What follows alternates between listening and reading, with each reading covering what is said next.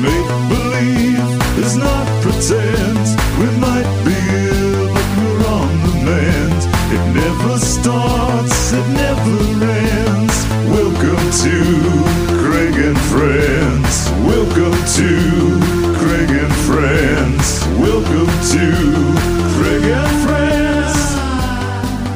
On this episode, you're going to get to know Charlie Valentine, if you don't already know her, from her fabulous work in the adult industry, and soon, the Pump Rules Podcast. Yes, Pump Rules Podcast is back, and it comes back this week. Now, you might not be listening to this on the week it came back, so if that's the case, go on, head on over there, and get into it. Not only that, but Charlie is my co-producer. So, the Pump Rules Podcast is back and better than ever. But now, it's time to hear my chat with the one, the only, Charlie Valentine. But don't you just love it, though? For every, troubleshooting need you have, there's a YouTube video for it. Yes, it's the greatest thing. Yes. You can solve every problem.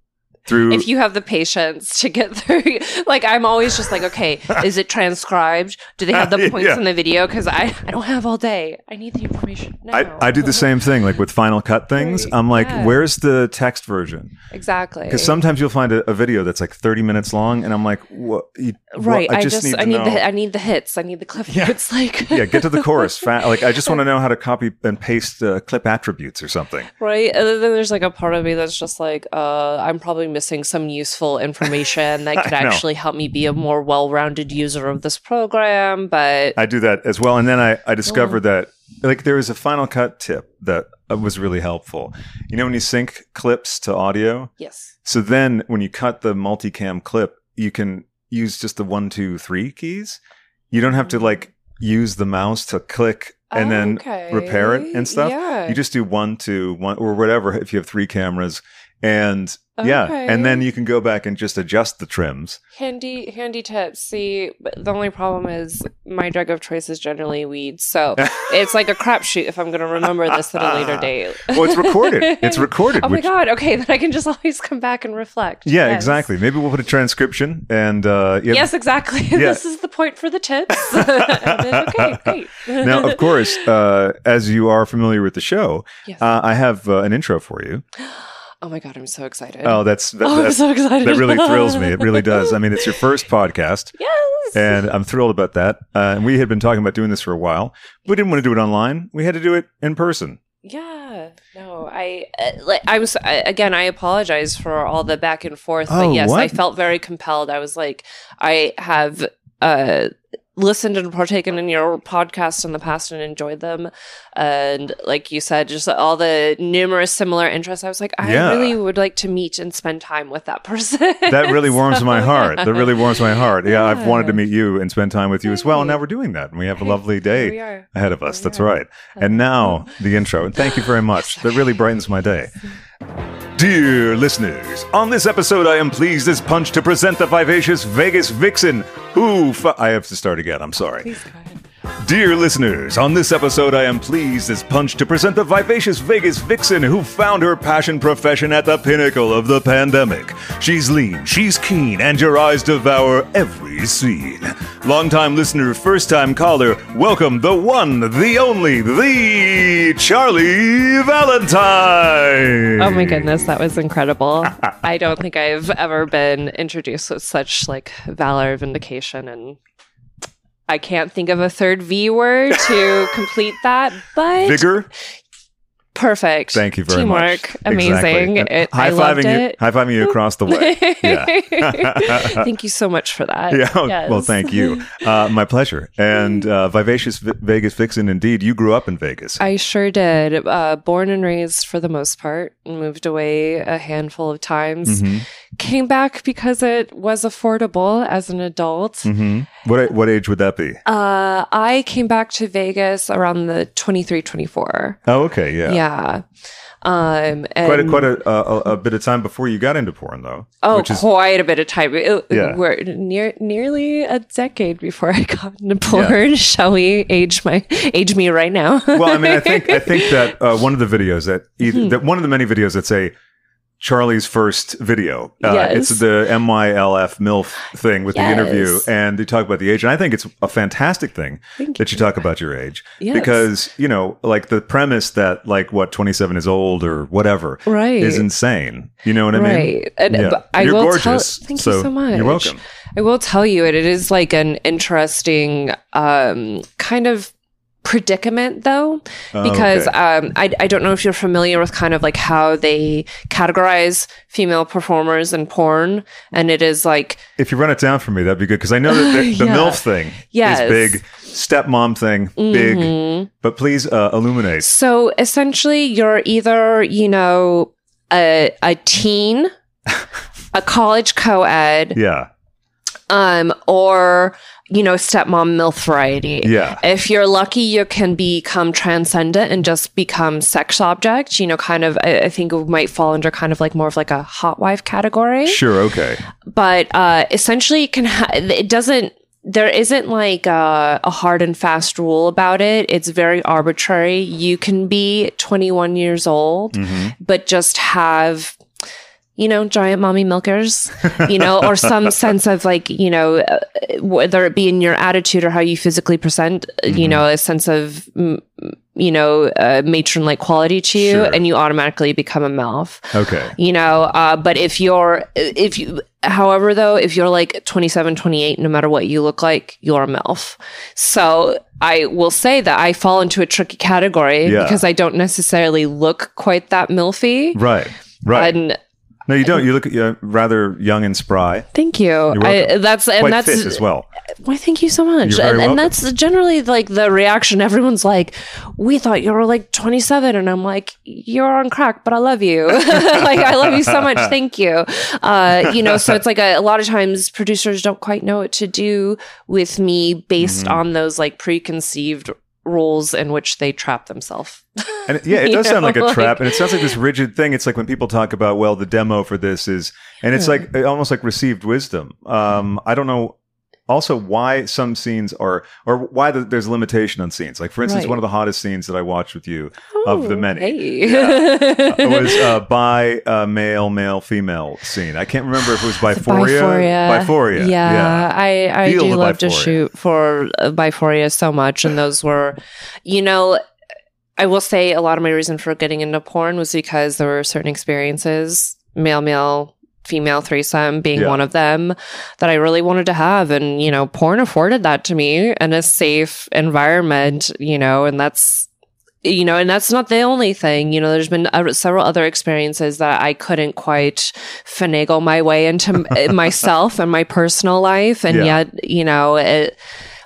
not saying that casting and scenes all happen like this, but to some degree, I could choose that, like, okay, like, I'm ready to do XYZ. Sure. Put me in, coach, or put them in me, coach, whichever, whichever way it happens. Yeah, whichever way the wind blows. But in terms of which way the wind blows, typically you're more submissive than dominant. Is that correct? So generally, yes. And I've done a lot of shooting for kink, and I've always kind of been under the guise that I was so submissive, but they've actually been casting me in some more dominant roles as of late. Hot. Yeah. And I am really coming to terms with the fact that is a part of me, and that like I should lean into that more. And I think it's becoming personally satisfying to know that like I have those capabilities, because I think it bears reflection on I guess just my personal sense of self, of not always feeling like, I have to be not necessarily subservient, but just compliant and like pleasing to those around me. Sometimes, it was a personal lesson in understanding that like I can demand. That's great. Well, and conversely, and we can pause for tea as well. We're enjoying some Tetley. Sadly, I'm out of Yorkshire Gold. I'm going to say that to camera because it's a sad thing. And I just want everyone to know. How is your tea?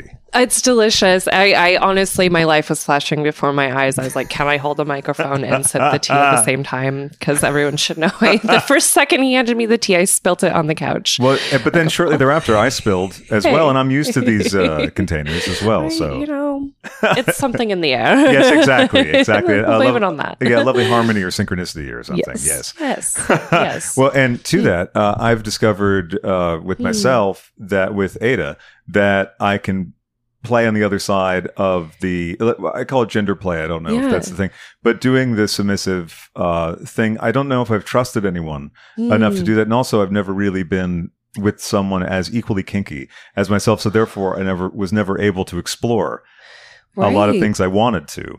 Like pegging, it's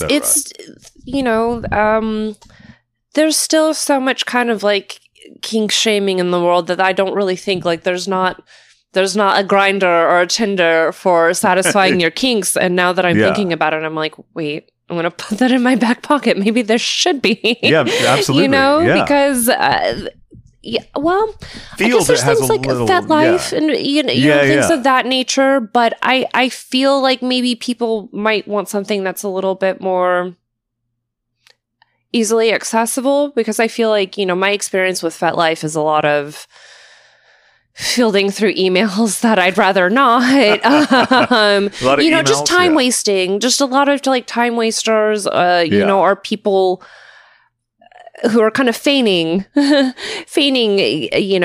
kink tendencies. Sure. But there's nothing worse. Yeah. There's really nothing worse. I'm sure I've dated problematic people, let's say, that like pretended to be into certain things. Then you find out like, hey, where's the delivery on this promissory note? Like, this is not happening. Or it comes out in ways that just shows that you think that you are kink friendly, but really you're probably just working out some toxic maligned behavior in a way that you think you can get away with it.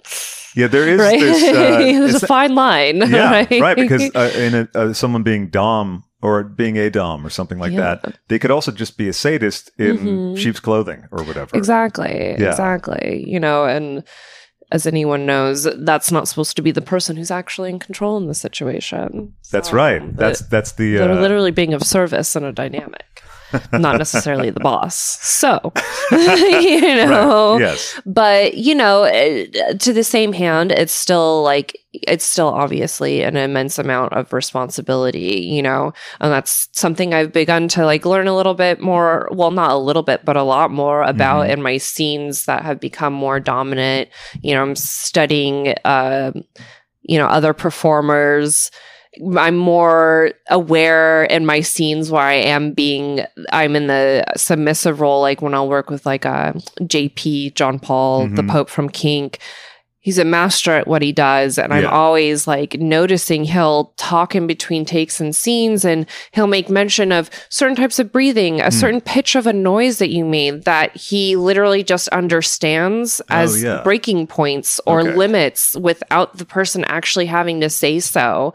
And like he'll have mentioned when he's done such, and I'll be able to put it together that, he started winding down after like, I made XYZ noise. And it's just that sense of awareness and that attentiveness. You got to actually be one hell of an empath to be a dom. That's very true. I've come to learn. Yeah, you have to be very intuitive, right? And sensitive. Yes. And I'm both of those, and I'm just anal about details and hyper aware. So I'm like, you know what? I think I can hone this, to be beneficial in that way. Well, I think, being anal is good anyway. Right? But being anal about details with that stuff, that's part of the fun. Yes. Because especially when you get into like impact play or things like that, which is also something new to me, that I was like, I'm not sure. And then Ada was like, I think you'll like it. And guess what? I do very much. Right. It's very surprising. I think... I know a lot of people, it's interesting to me, the different like walks of life of people that will like it. You'll have people who enjoy impact play and things of that nature because it's like a reclamation of like consent and autonomy of your body to kind of, I guess, channel and therapize like some sense of trauma. Sure. And then other people have just like sensory things that they like want to tap into that, it's the gamut of like how it works differently for people is so fascinating for me. Yeah, it is. So, and also discovering things that I didn't know that I liked is quite a nice thing. Right. And, yeah. And also exploring things is great. And I think a lot of people don't because of the heteronormative roles that people assume. And also like these traps, much like the categories. Yes. It's things like, okay, I am this, I am that. So therefore I don't do that. I don't do this. Right. It's like, I gotta say, it's kind of annoying. Sometimes I'm like, am I being punished for looking fit and young? Like, what the fuck? But I'm also just like, I like a niche I kind of want to push for myself if I'm like, all right, I just like young, fit, hot, goth stepmom. Like more of like an arm candy piece. Yeah. Okay, thinking like, I think of like women like the not British mom in Parent Trap.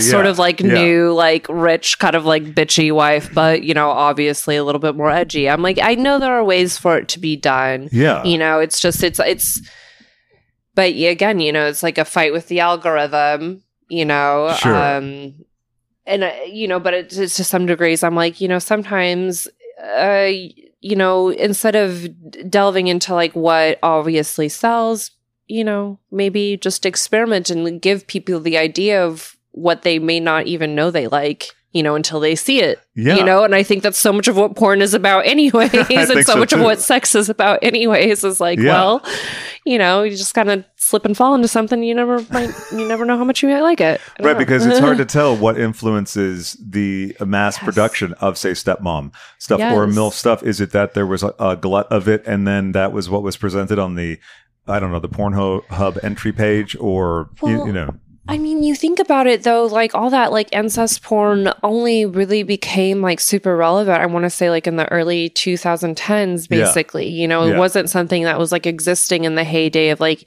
90s porn and, it wasn't even a twinkle in the eye of anybody in like a Deep Throat era, really, and so it's just, it's like, that's such like a strange chicken or the egg sort of situation. And now it's like so far, the incest porn is so far gone that it's like, it's too permeated, I think, for us to see, and for us to see an end to it anytime soon. It's not as though I don't think we'll like transition into like another era of like what's popular in porn, but now we're kind of stuck here and it's,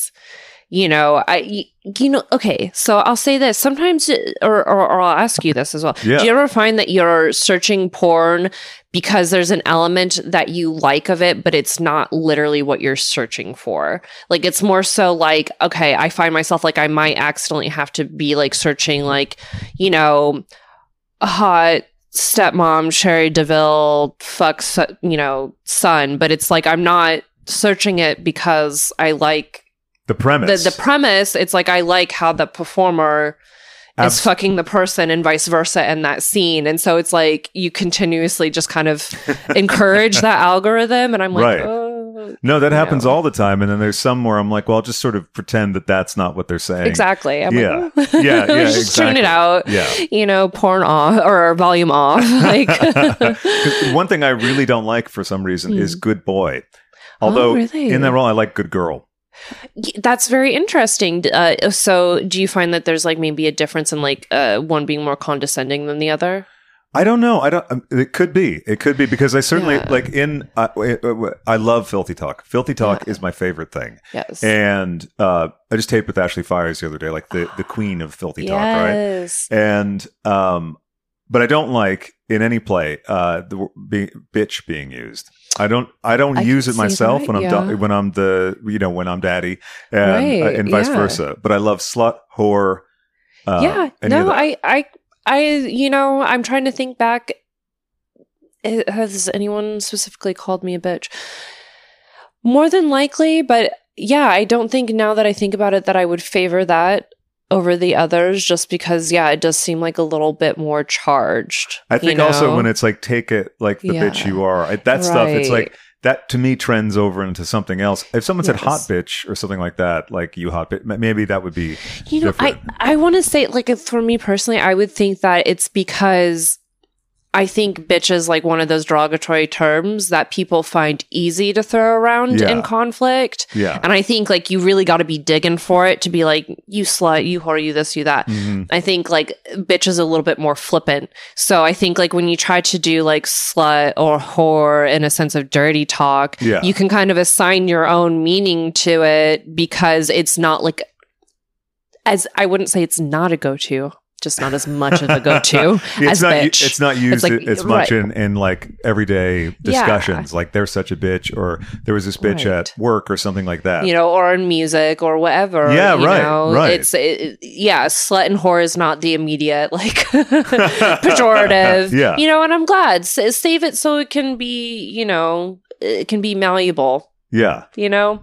So yeah, I get that. And I could also just see like the masculine, like condescending connotation to good boy. I think that's part of it as well. Yeah. And also it's funny because when we switch, she's daddy, not Yes. mommy. Yeah. Like I think that's so much hotter. And then when I first saw a femme daddy scene, I was like, oh my God. That's Right. so No, I think it's hot when girls of all, you know, sexual ratios Yeah. want to be identified as daddy or zaddy.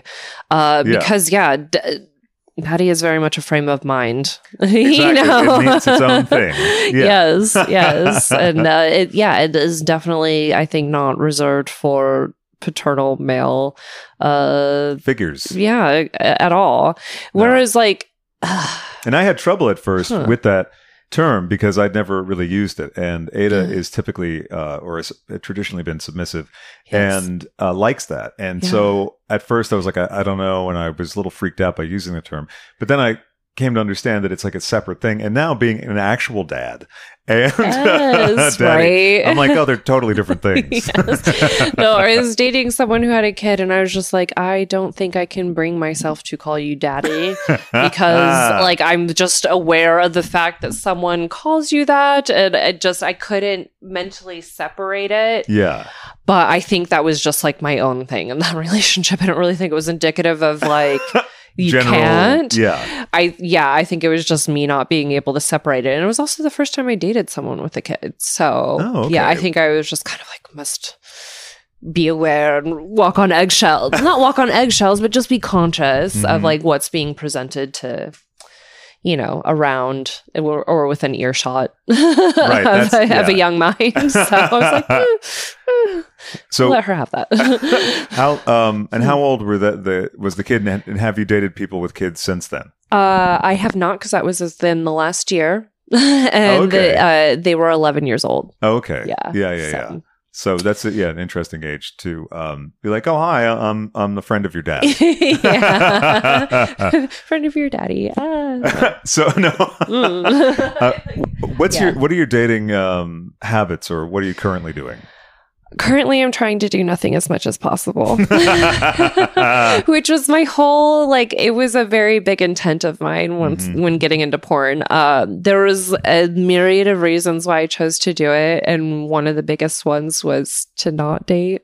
Yeah. I obviously failed at that miserably. It's hard to avoid it. But I've come out the other end. We are single again. So Congratulations. thank God. Yeah, Yes. thank you. You're welcome. I find that that is the preferred journey for me right Sure. now in terms of my own personal growth and healing. But Yeah. yeah, I very much so was like, I wanted to deter people who didn't understand any sort of like ideology or have any sort of you know, just respectful feelings towards sex work, because, you know, it's something I was able to fall on in a lesser time of my life, but then also able to like choose with pride because it's a way in which I politically identify, you know, and I very much so was like, I want to deter people who don't share in that with me. And then I also was just like, I want to experiment and to be able to do all the things that I want to do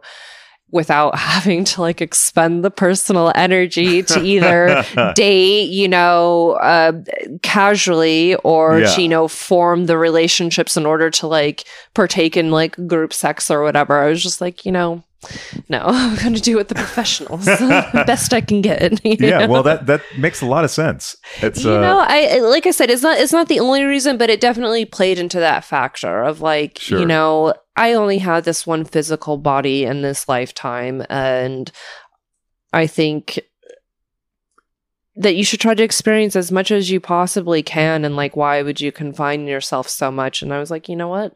Safe, tested. Yeah. People generally know what they're doing.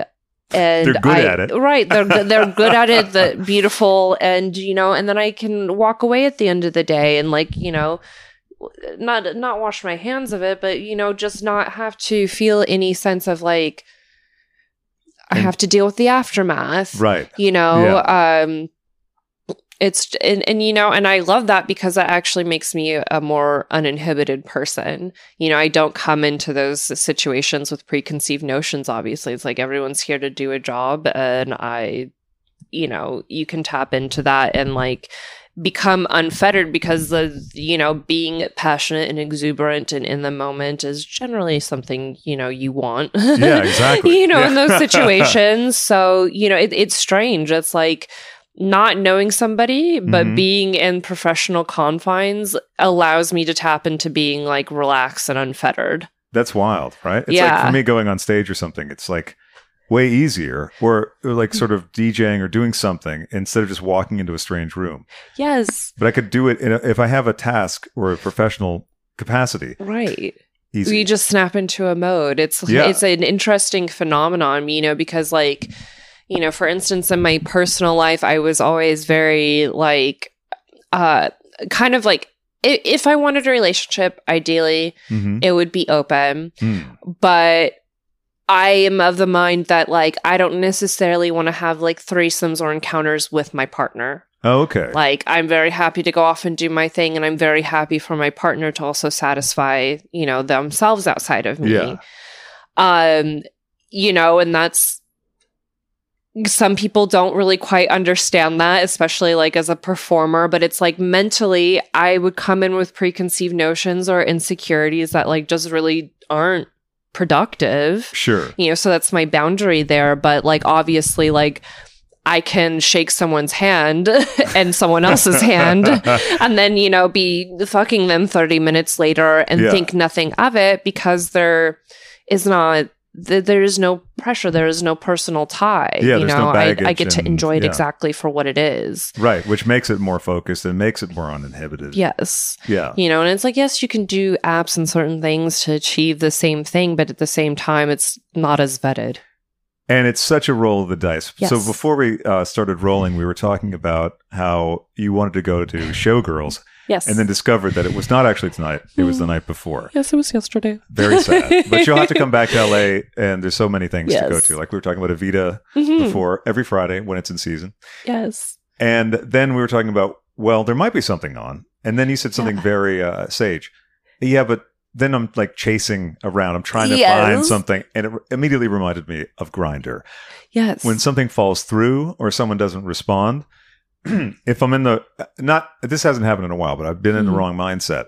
And then you're looking sort of for a salve for the bad mood you're in or something. And that's not the energy that you want to go out and find stuff in, because you're not going to find something satisfying. Exactly. It never has worked. I remember there was a time in the mid-pandemic when I had a couple bad hookups in a row, and I was like, okay, I don't know what it is, if it's my energy or it's the world energy, but I'm off the grid right now. That's right. It. You're like, this isn't the outcome that I'm seeking. Yeah. Yeah, no, exactly. And it was the classic thing of like the guy coming in and be like, oh, I got to go. And I was like, yo, what? Right. Like, hi. Like, yeah. Not one of those. No, that's real bad. Yeah. Right. Oh. Also, it's funny because I've gotten rushed a few times, and I'm like, all right, like, look, I'm a devoted edger and all that stuff. So it's like, hey, calm down. Right. I don't understand people who want to have really quick sex. There's a time and place, but quickies are fun every once in a while. Sure, yeah. But no,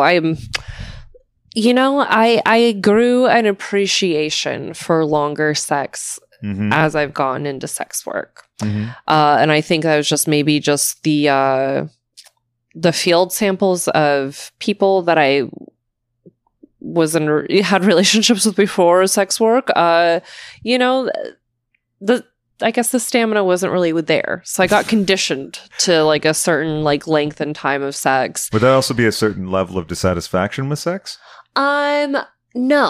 I generally like enjoyed sex. I just like it just, you know, I think it just, I was having more narrow experiences than I would, you know, care to admit, you know, but now it's like sex is an athletic activity for me now. Yeah. And it's all about endurance and duration, you know, and yeah, it's obviously, you know, you have to like savor and be responsive and, you know, I don't know. I get like really impressed by people's like edging and stretching capabilities because it's like I'll see like, you know, I'll start to like catch notice of like my own like consistency to like get to the climax. Yeah.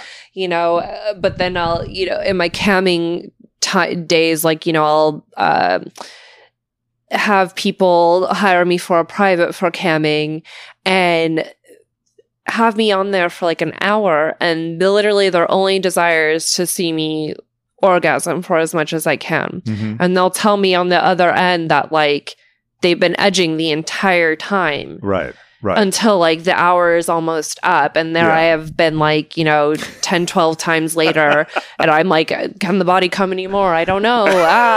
You know, like have I burnt it off yet? I don't know. I don't recognize it anymore. We'll have to like wait till you know. And I'm just I marvel at that now, and I admire it because I think. Yeah, I think it was just like a race to the end before. Sure. And now I just, you know, because I have so many different experiences and it's literally, you know, required of me, I'm like, all right, stop and smell the roses. Stop and smell the rosebuds. Yeah. Well, one of the wonderful things, though, about women is that you can come a number of times during a session without a refractory period. Right. I mean, strangely enough, I've actually been exposed to men now that have very short refractory periods. Really? You know, talented individuals that like are able to come multiple times on command, and that's a feat in all itself. Absolutely. You know? That's very impressive. Right? Like I don't know how, but there's always the times where I think after like a long session of watching porn and masturbating, I'm like, I'm really turned on, so I'm going to try to go again, but I don't. You know what I mean? Right. Even like I've seen a couple videos where the guy comes twice. I'm like, okay, I could probably do this. And then it just, you know, the initiative leaves me or something. Right. Like, sometimes after the first one, it's just like the patience is gone. You know, it's honestly, it's kind of, it trails back to what we were finding the other plans. It's like I had the goal in mind, and if I have to like go back to figure out something else, I'm like, I don't have the energy there for it. You know, but then some days you're persistent and you have all the energy for it, but you know. Well, back to your camming days. When did you start camming? So that predated your OnlyFans, right? It did. So and if you'd like some tea, I saw you go for the cup before. Like, have a lovely sip of tea, please. And we can take a tea break too, honestly, because it'll get cold soon, and then. You're right. You know, I'm going to take a big gulp right now. Yeah. Yeah, take your time. There's no rush. You know, I'm kind of strange with my tea and whatnot. Like, I love like a hot liquid, but at the same time, I don't want to sip on it forever. So I always end up kind of with like, I don't want to say like a lukewarm liquid, but like I'll pop an ice cube in there, like I do with my coffee and my tea. Okay, so I'm the like, lukewarm, so I can, it's okay. No, it's totally great. Like, you know, just a warm liquid. It doesn't have to be like piping hot. Yeah. Well, I like room temperature water and iced tea. It's better for you. Is it's it? better for you. Yes, for so long I was like, drink ice cold water. It it energizes your cells, therefore kind of giving you a little jolt into being awake, you know, or whatever. But actually, cold water is very bad for your digestive system, I've learned recently. Oh, wow. That's good to know. You know, and I guess like...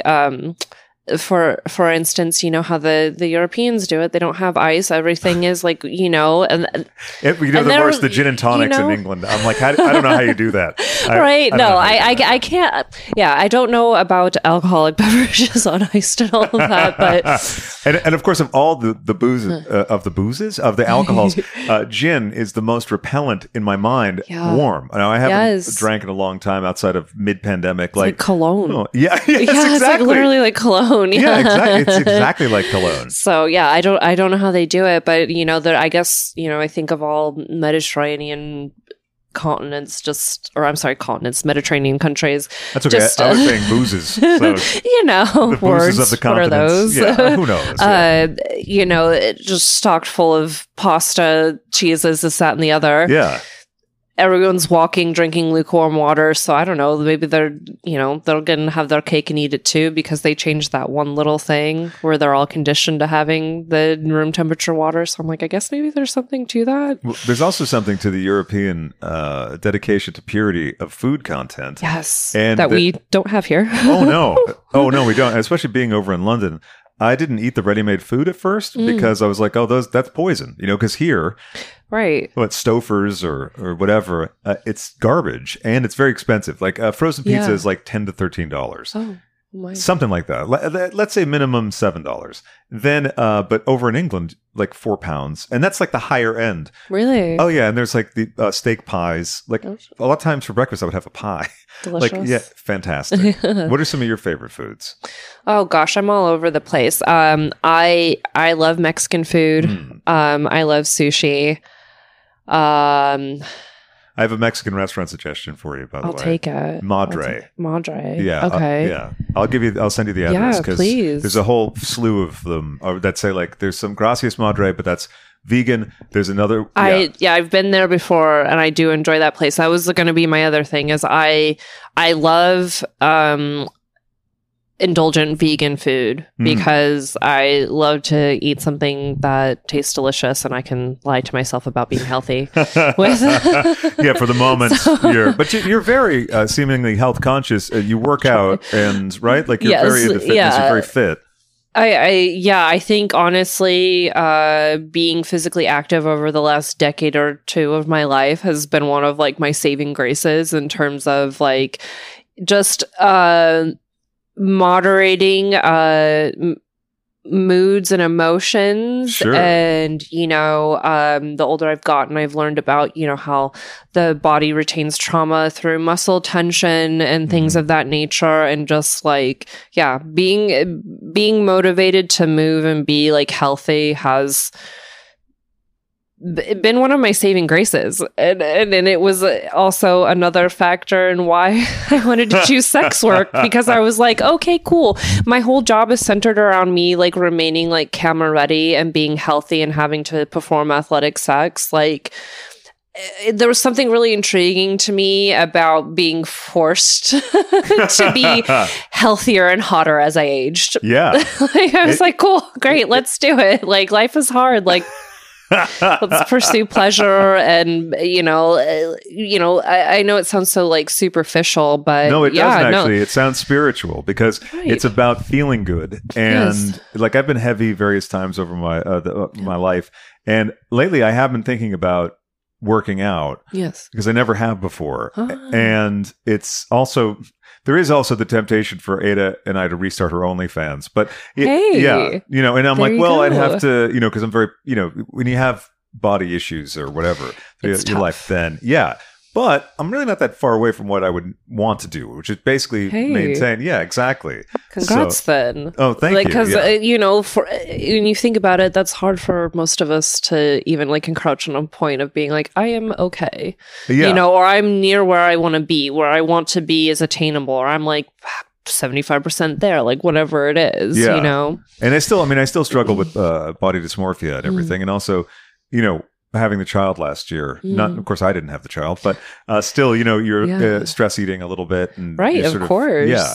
And so, and your priorities are shifting outside yourself. So some things fall to the wayside, naturally. Yeah, exactly. Yeah. So watching that, but I also have not funny food habits, but I would prefer not to cook that much because I'm just ADHD. I get it's a little overwhelming. So do you cook as well? So I will tell you that in the last few years, my cooking habits have almost ceased. And I will say that that's pandemic, as it was for all of us, was an extremely depressing time for me. And it was a turning point in my life. And not all of my good habits have returned because for many, many years, cooking was a meditative thing for me. Uh-huh. But I made it as easy on myself as possible. I did once the subscription meal plan came out, I was doing all that. Before that, I was very meal planning. Yeah. But I'm looking up recipes and I'm basing my grocery list off of that. And I'm I get very okay, on Monday, this is this. On Tuesday, I'm cooking that. And that's sort of for my ADD, that's where the meal subscription programs came in and saved it because it streamlined that experience. I didn't have to waste time shopping. And then everything's kind of prepared in a quick and simple enough fashion that it didn't overcomplicate anything, and I was still able to have that personal satisfaction of making food, being exposed to different things I wouldn't have normally cooked for myself. It's all kind of rudimentary, but there is for me personally a pleasure out of cooking, and but it is now that I've now that I got all depressed, it's been it's hard to snap back into certain habits. Yeah, definitely. And it's even with working out, I don't think I've really, even since I've been in the industry, I don't think I fully snapped back into my habits until maybe last fall with working out. And it's not to say that I wasn't working out before, but it was always kind of pocketed, where it's I've got 2 or 3 really good weeks, and then maybe I didn't go for a month, or maybe it was every other week, you know. It was just kind of hard to snap into it. But yes, so it's it's I think it's just a lot of the times is knowing how to how do I work and how do I operate the easiest. So it's but at that time it's okay, so if I don't like how to cook, I also understand the frustration of being what is a meal or a meal prep kit or whatever that is actually going to be food that I want to eat, or that I'll be motivated to eat on a regular basis. Who's going to appeal to me. And most of the pre-prepped meals are so health-based that it's are they even going to be good, So it's it's hard to be alive and take care of yourself. It is. That's very true. Hard. It is. That's very true. Yeah. Especially when you're busy with a bunch of stuff, because I find that the whole planning of what I'm going to get at the grocery store is sometimes something I get a paralysis. Yeah. And then I don't eat, and then my blood sugar gets all fucked up. Right. My mood goes right downhill. Yep. And then, so sometimes my go-to is I'll order just an egg burrito because while I'm doing it, because I'm okay, I'm between 3 things. I'm editing something, and oh, the editing, black hole, time consuming. Yeah, exactly. Yes. Or you just wait, what? Time went by and I didn't eat something. Exactly. Yeah. No, they're so. The brain is so powerful for how it wants to circumvent every good thing you want to do for yourself. It's just a constant state of having to manipulate myself, or learning little ticks and trips. Ticks and trips. I like that. Yeah. Let's take some ticks and trips. Yeah. Exactly. All right. Tips and tricks. That could be the title of the episode, Trips and Ticks with Charlie Valentine. You know what? I am always sending myself on a trip because of all of my ticks. But anyways, it's quite good. Right. It's quite good. You get quite good linguistically as well. Dumb things doing protein shakes or having I don't know. I've become really so the way that I avoid the blood sugar crash. Yeah. as I really only like, well, if I obligate myself to cooking a meal in the day, it's only in the evening. And the morning, I'm like, all right, I'm going to grab a Soylent Shake, and then I snack throughout the day. I'm like, I don't put the pressure on myself to do like a full meal unless like I have some time to like, you know, luxuriate. And, you know, because the ADD, I'm like, I could be cooking like, you know, eggs and like, you know, I don't fucked know. up eggs in the last couple weeks. Right. I totally fucked it up, and I was like, I just fucked up eggs. Right. And it's just, I give up, you know? But like, I'll find like, I'll be cooking like the most simple of things, and it's like an hour and 15 minutes later, and I'm just like, how? And that's again where like the meal subscription plans come in place, because they're like, we'll condense it to 30 minutes. And I'm like, I'm still going to make it 45, but that's shorter than usual. So thank you. Thank you very much. And also all the stuff is there. That's the thing. I'll be missing an ingredient. I'm like, oh, I can't make that. And then the other stuff spoils. Exactly. So, So, I mean, it's just the ways that you have to like manipulate to make like life work for you, basically, so we don't starve and waste away. Well, making life work for you though is really what you've been doing over the last few years. I don't know how many years exactly. Oh yeah, I just realized we didn't even do the cam question. I don't even know how I trailed off from that. But you've heard the show. That's like what I do. Right. Move it this way, and then we go that way, and then I'm like, hey, wait a second, let's go back. I'll plug that back. It's one of my trips and ticks. Yeah. There we go. We went on a trip away from We did. Yeah. But I guess to trail back to that, I started my OnlyFans and my professional production career at the end of summer 2021. I initially tried my first hand at camming. I want to say it was winter of 2018, but I have been like long exposed to sex work. Prior to that, I had family members who had done it, you know, and I had always had like a very big personal fascination with it. Sure. I must have been like maybe 20-ish, 21. There's a, I think it was the Las Vegas Weekly or one of the local papers out there. They had a column written by a stripper. Oh, okay. And she would just talk about her like just her exploits and her experiences. And, you know, she would put things into perspective about how like you plan like seasonally as a sex worker, you know, like, oh, you know, I know things are going to be flush right now because the CES convention is in town, you know, or whatever it is that was, you know, Vegas centric, and, you know, started to learn the ebbs and flows. And then I was like exposed to the idea that like, you know, people who are disabled, you know, older, whatever, seek out sex workers, right? Because, you know, and I know maybe it seems obvious to some people, but it was just things that I hadn't conceptualized before that like really largely humanized it to me and made me see such like a larger function of it in society as a whole.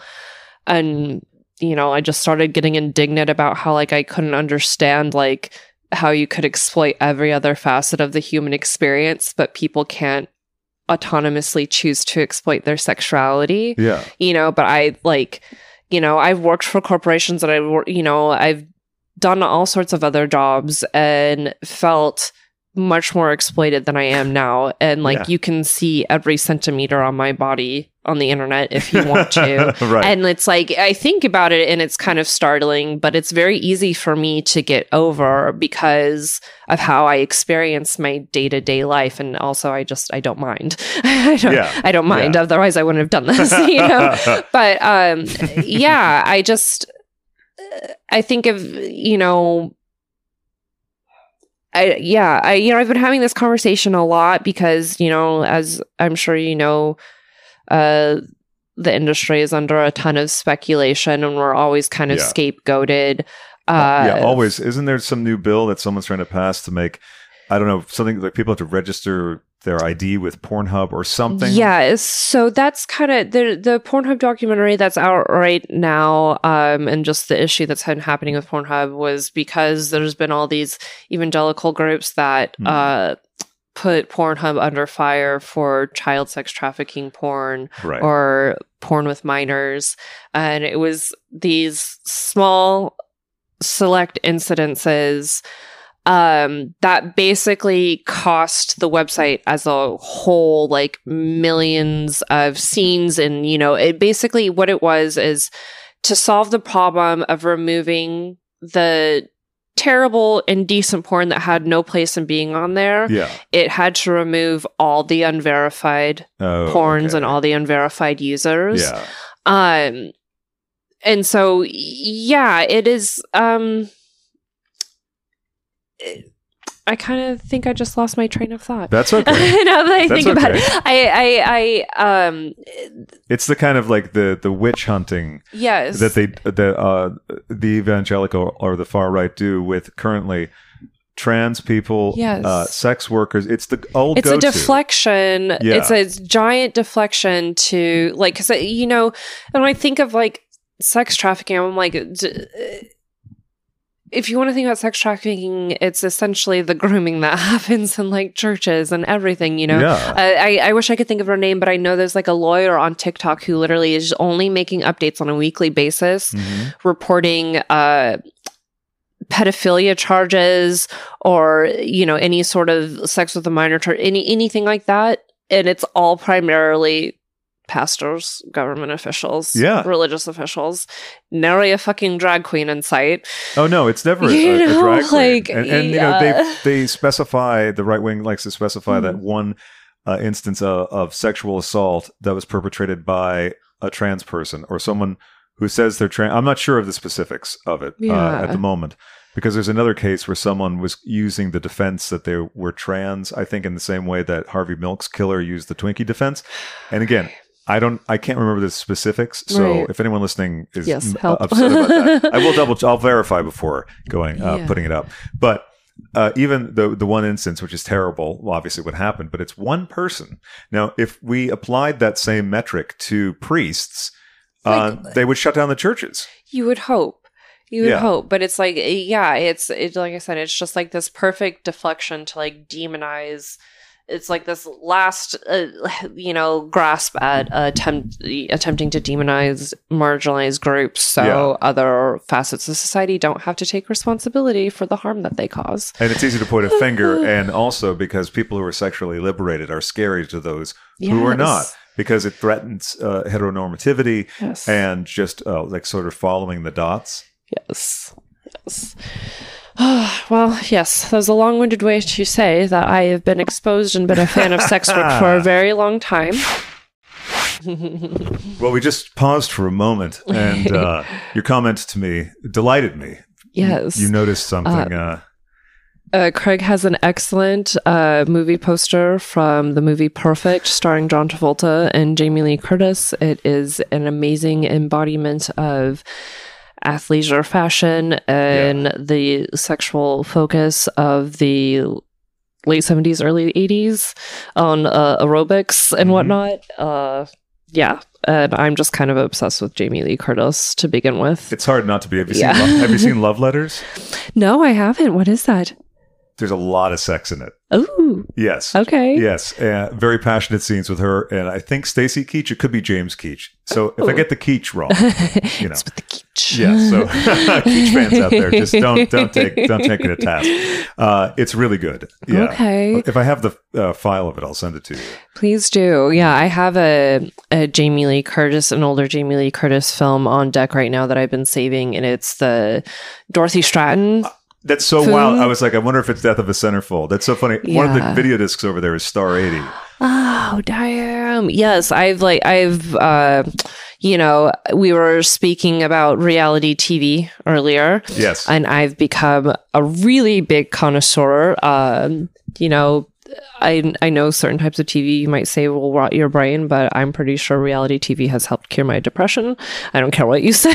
Well, we were talking about guilty pleasures and how I don't believe in them, and the same thing goes for that. Yes. I was describing to Craig earlier how when I was younger, I was so vehement about like not believing in guilty pleasures, and you didn't have to enjoy or like everything in life, but I just I grew up around, tough punk rock dudes and was always going to those sorts of shows and whatnot, but people like Britney Spears are very formative in my sexuality as a young person. And so I was a very huge fan of pop music. I always have been. And it was very much like people put time, sweat, effort, and talent, whether you see it as that, into these things, but also like pop music and things of that nature. They don't hurt anybody. No, they make They people don't hurt- happy. Exactly. It makes people happy. Like literally, it's like the BPMs in the music. Like, there's been periods in my life where I have been so depressed that I knew that I could only handle listening to certain pop music. Yeah. Literally. And, Yeah. I knew it was because the BPMs would keep me like in a happier, peppier state. You know, and yeah, and the same goes for some fucking trash reality television. That bullshit, as well as the glitz and glamour that they like to pile on top of it, is going to allow me to escape my life for a moment, or maybe put some of my own toxic shit into perspective. Who knows? You know, Well, I think those shows, specifically the Bravo shows, they're like sociological examinations. Yes. Especially lately, of heteronormativity and the problems within when it comes to cheating. I think cheating is such a plague, and I'm so thrilled to be in a non-monogamous relationship, Right. because a relationship before, someone cheated on me for a very long time. It was actually kind of they Sandoval'd me, if you want to put it that way. Heaven forbid. How dare they? How dare they? Yeah. And it ended up working out great, though. It's like, you know, like finding, not the silver lining, but it was great because it freed me of this person. The catalyst. Exactly. Right? Yeah. To where I'm at now, which was like now exploring all kinds of stuff. Right. And discovering I'm queer, I don't know how many Hell years yeah. ago. Yeah. Congrats, BTW. Belated congrats, because I remember like being there for that journey. Yeah, no, it was awesome. Thank you. I really appreciate that. Doing it in a public, you know, in any sort of public facing fashion, like that's tough. And, you know, just not everyone can do it or feel like, you know, like it's easy for them to discuss, you know, or like they have the audience that like is going to accept that. Well, thank you. I really appreciate that. And like now we've been talking about like the gender play stuff. It's funny because it's like not taboo, right? But it is kind of taboo. But it's like it's exposing an aspect of yourself, which I'm curious with you. Not to deflect from myself, but I'll talk about myself all day long. But you can use me to deflect, Craig. It's okay. Thank you very much. I'd be happy to use it. I am. But because I was thinking about this first time I had sex in a playroom. Oh, yeah, which was fantastic, and also the great another great aspect was that no matter how jaded some of the folks were there, I don't think they expected to see a pregnant lady in a fetish gear blowing me. You know, like it's Hell just, yeah. and I'm in fishnets. That is not even what I expected you to say. So I'm pleasantly surprised. Go on. Oh, I take that. That's very nice. Yeah. No, like, you know, that's interesting that the sexuality of like a pregnant woman is something I've actually very recently come to appreciate. I've had like friend performers talk about, you know, that being something that they're like very fascinated in, seeing like those different bodily functions be like celebrated in a sexual way. Cause it's just like, yes, it is happening for the, you know, reasons of creating life, but that doesn't detach itself from the body or the person that they're happening to. Right. And so that means that they, you know, they can experience that. Yeah, exactly. In any way they want, you know? So, Yeah. and sexuality is a part of that. Like, I'll tell you, Craig, I remember being in high school, and I went to community college high school for my last 2 years. So I had a college ID, and I snuck into a sex store when I was 16 with some older friends that I had at a time. And it was my first time seeing pregnancy porn, like on the shelves, on the DVD shelves there. And I remember, I didn't know how to compute it. Like, I was so upset and like scandalized by it. Like, I started crying in the middle of the porn store. Like, I look back on, I'm like, who was that person? But I'm also just like, yeah, it's just so strange. Like, you know, like, yeah, like, why should a person like be stripped of that? Like, and I applaud your partner for celebrating themselves, and I bet they looked really sexy in fetish wear. Absolutely, over the belly boops and I'll show you the picture. Yeah, absolutely, yeah. Right? And she premiered the belly on stage because it was their first show since the pandemic started, and of all her wares. And then she came out near the end, you know, the designer, and then she had a cape, and then unfurled the cape, and then everyone went wild. Okay, I feel like I recently have seen another fetish model do this named Tessa Karagi. I'll have to investigate. Yeah, like, and I thought it was so incredible when she did it. So I'm sure it was so incredible when your partner did it. Like, I love that, you know, more instances thinking, you know, women and mothers are sexy and don't like devoid, you know, they don't turn into something else at that point. Right. Yeah. you know? Again, because there's a inherent misogyny in that way of thinking and an ageism. Yes. Yes. Even though there's obviously young mothers, but there's still this notion. I guess it's sort of like the Madonna horror complex. Like literally like in action. Like the crossroads of it. Like yeah, exactly. Yeah, but no, that's amazing. Yeah. No, actually, I just realized I could put a clip in because I filmed the show. Yeah. And so we have that moment. I want to see it. Oh, yeah, I'll show it to you. Thank Yay. you. Yeah. And I just like love fetish gear to begin with, and just, you know, seeing different like formations of it. Yeah. Just, yeah. I wait with bated breath. Do you have any favorite fetish gear? Any pieces of kit that are really currently ringing the bell for you? I really love latex and I always wish I had more latex. It's expensive. So, you know, that's why we just like accumulate slowly.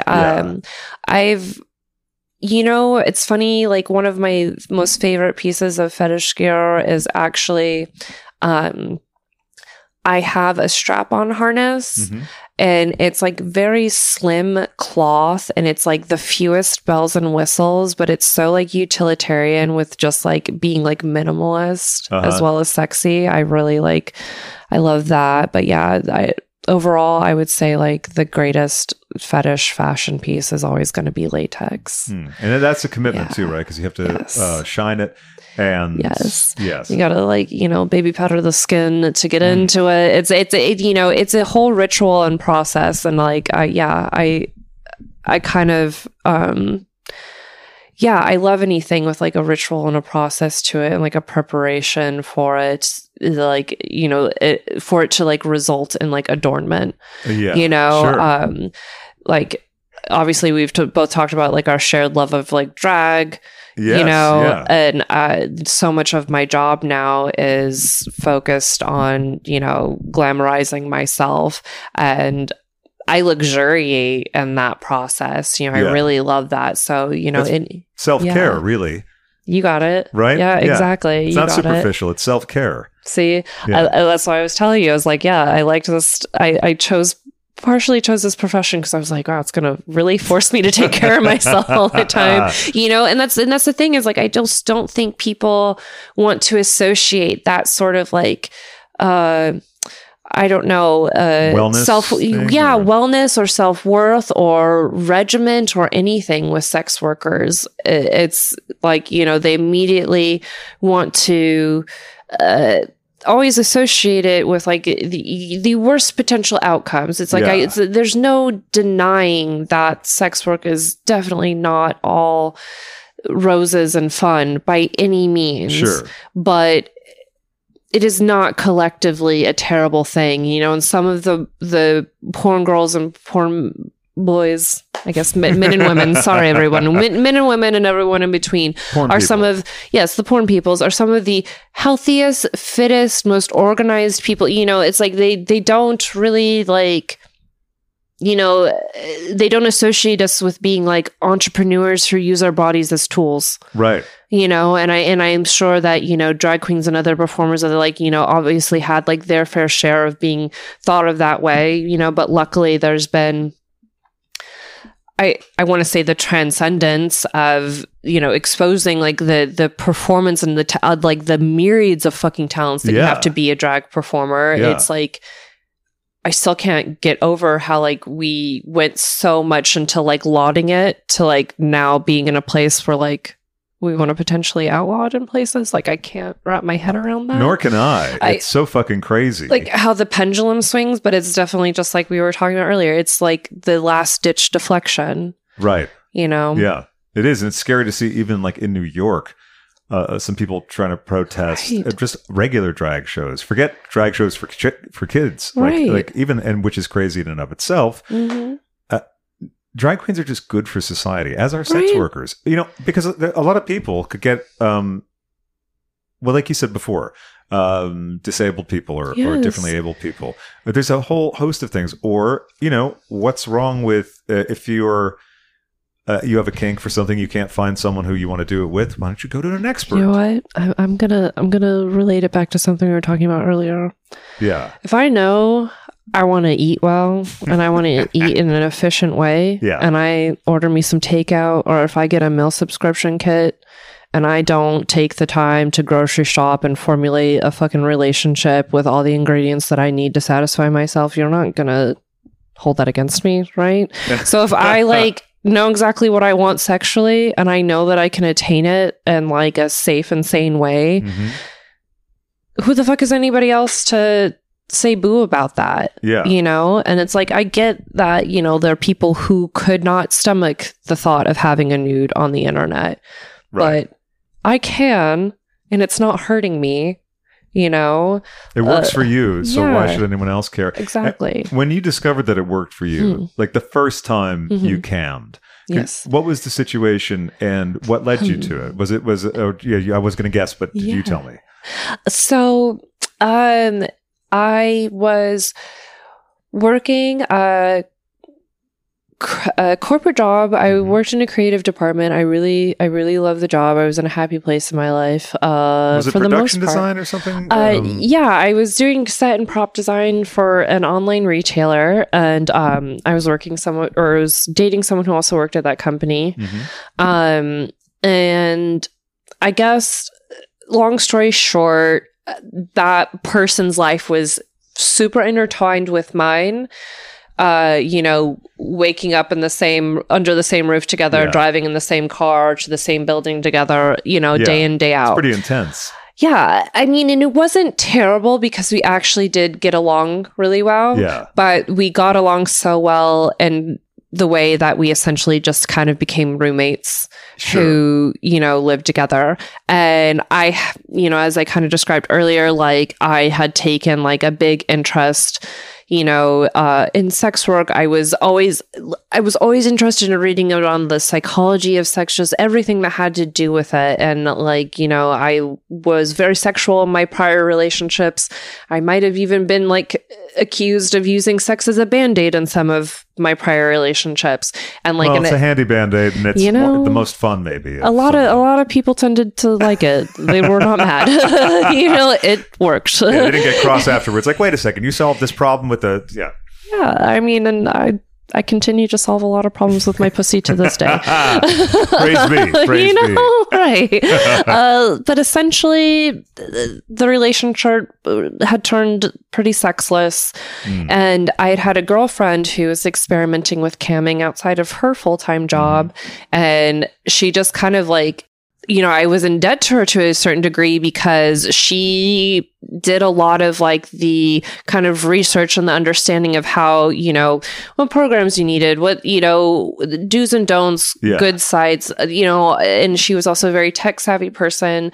And so I greatly benefited from her experience in that. And I also saw how much self-satisfaction she got out of that. And so she invited me to do a show with her one night. I told my partner about it at the time, my boyfriend at the time, and he was surprisingly okay with it. I mean, and that really speaks to the fact that like we did truly have like a pretty decent friendship underneath everything. Like, and there was just not a lot of aggression or there just wasn't a lot of tension. He was just like, great, go on. And then I did it and I loved it. I loved the ease of it. I loved the autonomy of it. I loved that, you know, I loved the process of like dolling myself up, but like I didn't have to take myself anywhere. I took myself to my girlfriend's bed and, you know, we just had a cute little time and it was fun and interactive, but felt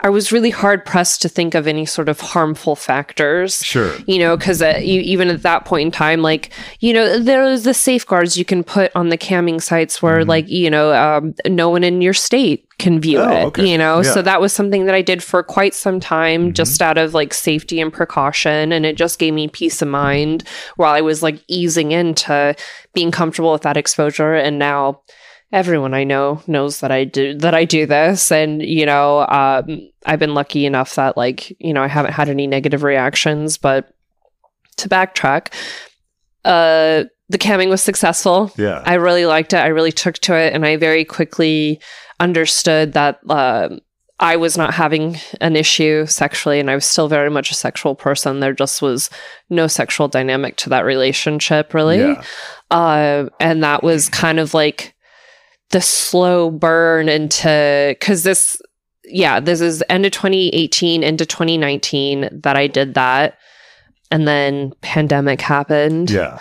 And unfortunately during pandemic, I was dating somebody who played as though that they were okay with that facet of me, and they were not, and essentially prohibited me from doing anything like that during our duration of lockdown together.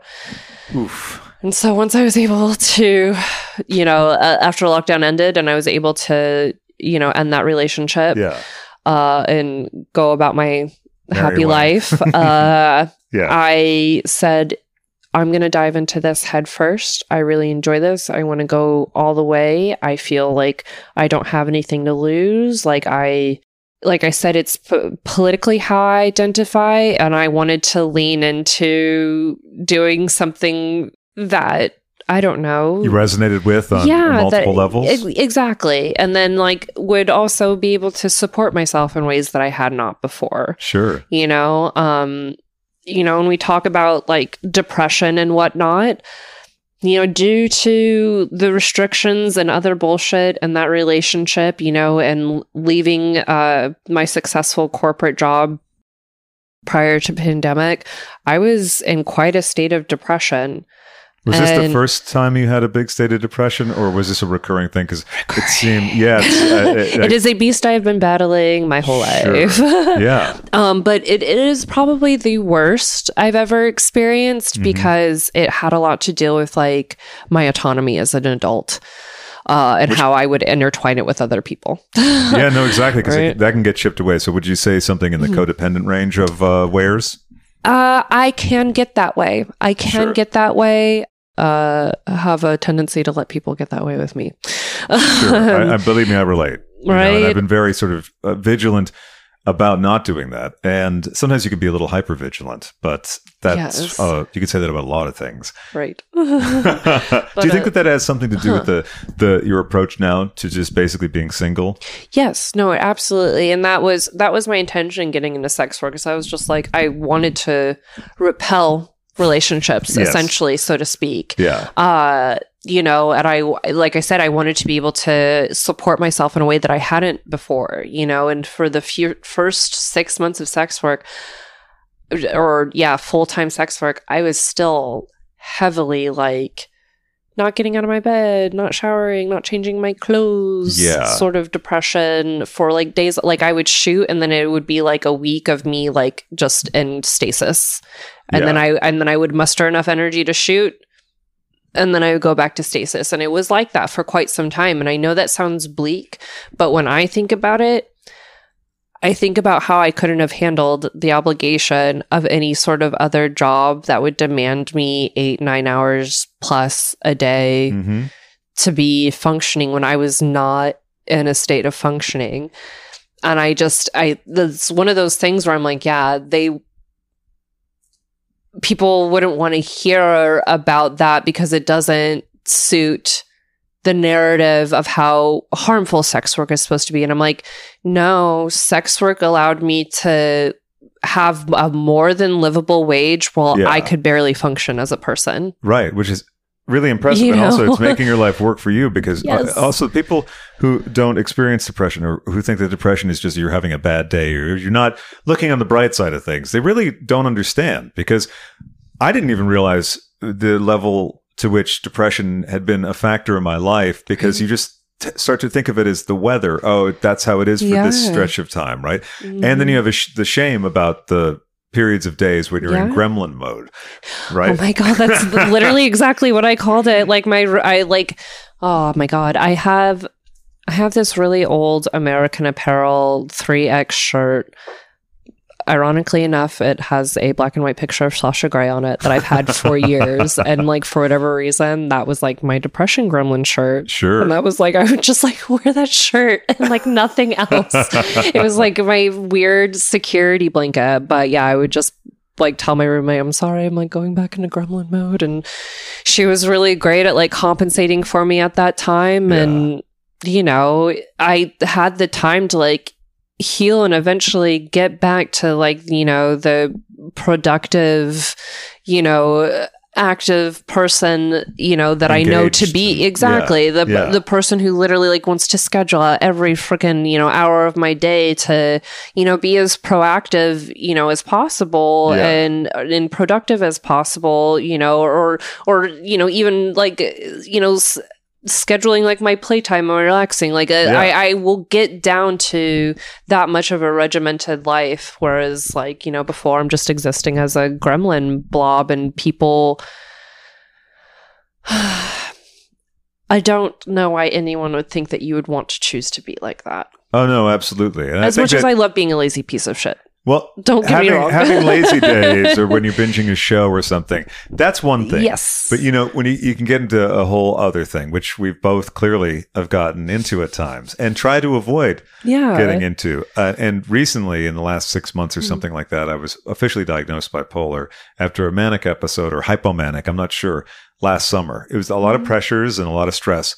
And it was the kind of thing where I was waking up after 45 minutes and I was up. I was tired, but I was awake. And as you said about pop music before, you know, sometimes you have these albums that you got to listen to this playlist or that. Yeah. For me, it was the Clash's Sandinista. Oh, wow. It was on a loop the whole time. Yeah. It was a good album. It is a great album. It was a good fucking album. And now I realize I think I know all the words to Magnificent Seven almost. And that was the first song that Peter fell asleep to, our son, when he was outside the wall. And because probably it hurt it so much. Right. He's like, oh, I know this. Oh, this one. This is comfy. Yeah. Yeah. And so since then, I've been prescribed Lamictal, which has been life-changing for me. And it's one of the only mood stabilizers that will not affect sex drive. And and also doesn't lead to weight gain. Because, you know, I have issues with that stuff. So, and when I was doing research on it, I found that lithium killed Bob Fosse's sex drive. And if you're going to kill Bob Fosse's sex drive, who has a chance? No way. And not the Fosse. Not the Fosse. And so he went off and he was like, I'd rather deal with the dark days, you know. I'm sure his sexuality is a little bit of like impulsivity control, impulse control as well. So I mean, yeah, it's its own little demon. But you know, as I've learned, so many people who bring so much to this world fight a shit ton of demons. Oh, absolutely. You know? Yeah. And around that time, I was reading Pete Townshend's book, and I love him. He's actually going to do the show. No fucking way. He was going to before the pandemic. I was supposed to fly back at the end of March and be. My parents had the Empty Glass record on like constantly as a kid. Oh, that's so great! Oh, look. Yeah. There's right there. Maybe it's out of frame, but I'll put a drop of still in. Yeah, all the best cowboys of Chinese eyes. Yeah, that's the other album I was like I listened to in a loop. Perfect. My Spotify end of year was hilarious because it was Bass Dances Part 2 off this album. It was just like Pete Townsend, The Clash, Pete Townsend, The Clash, like The Clash. I was in something. All right, it was a mood. That was the cocktail. Okay. Yeah, exactly. That's what I needed to sort of get by. Yeah, and I noticed that I as you know from the show previous, like I get really into tunnels and pop culture. Yep, same. And and I bet this is the same with you. And maybe I didn't realize this for a while.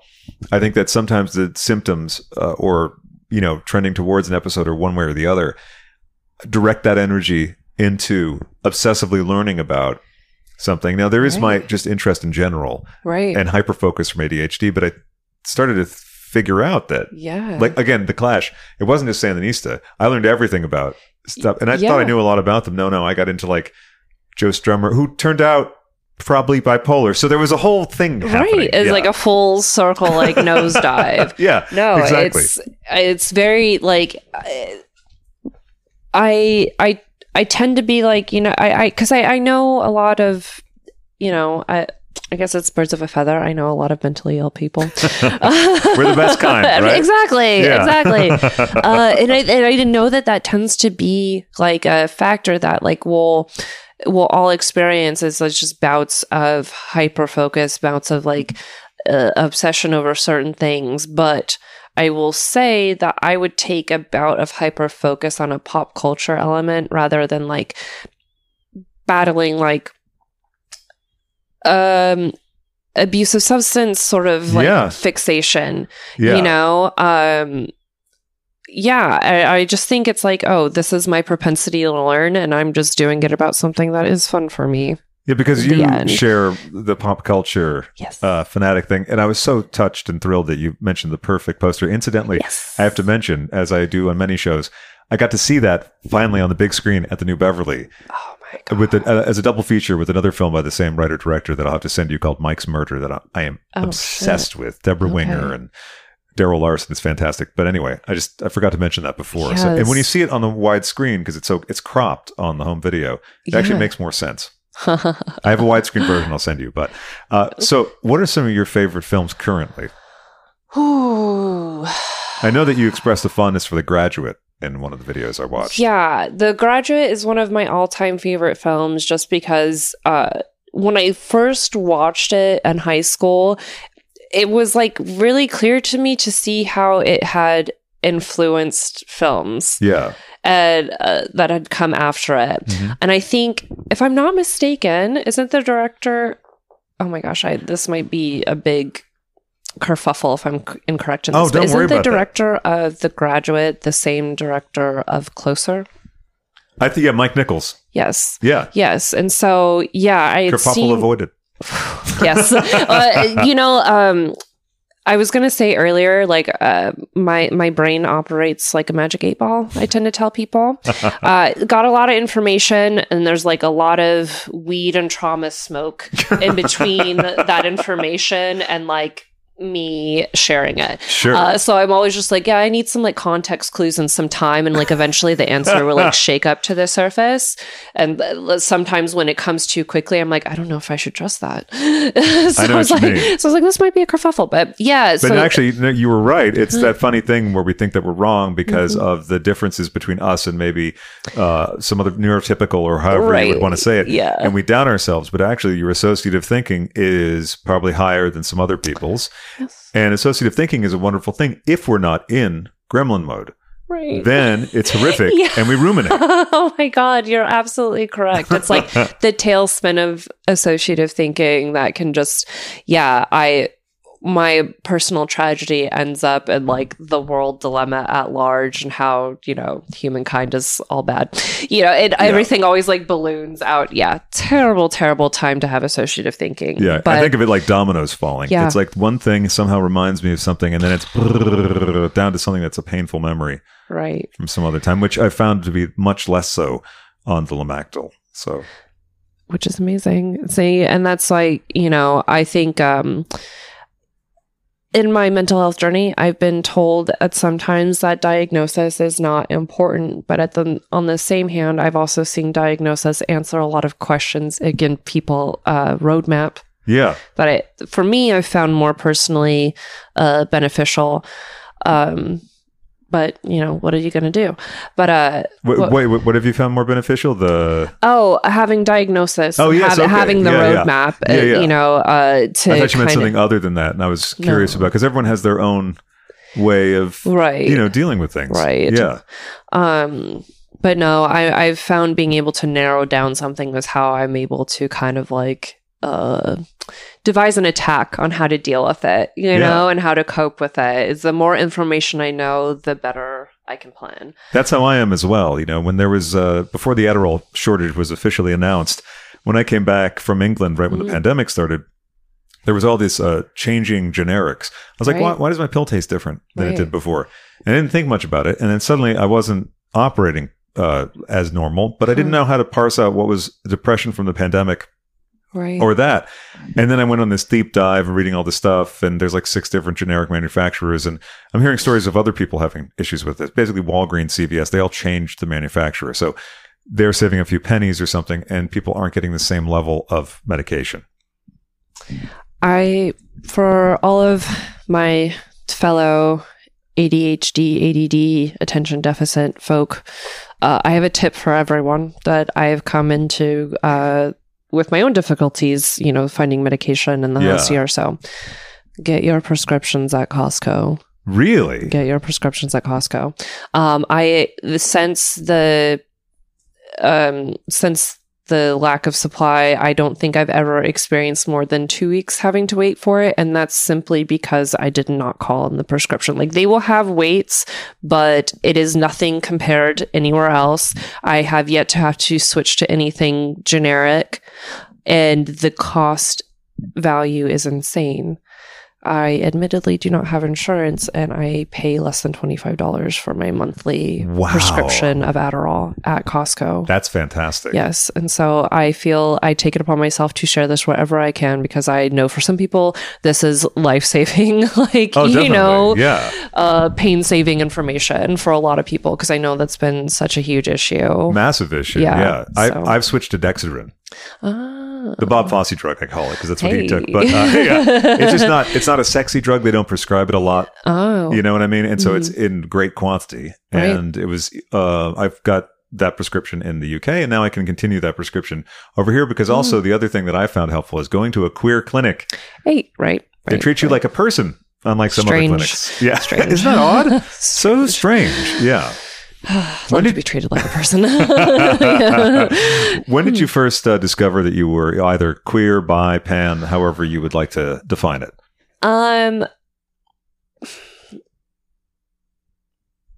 It was probably in elementary school when I was super obsessed with the Spice Girls, and I was really boisterous about it, and just like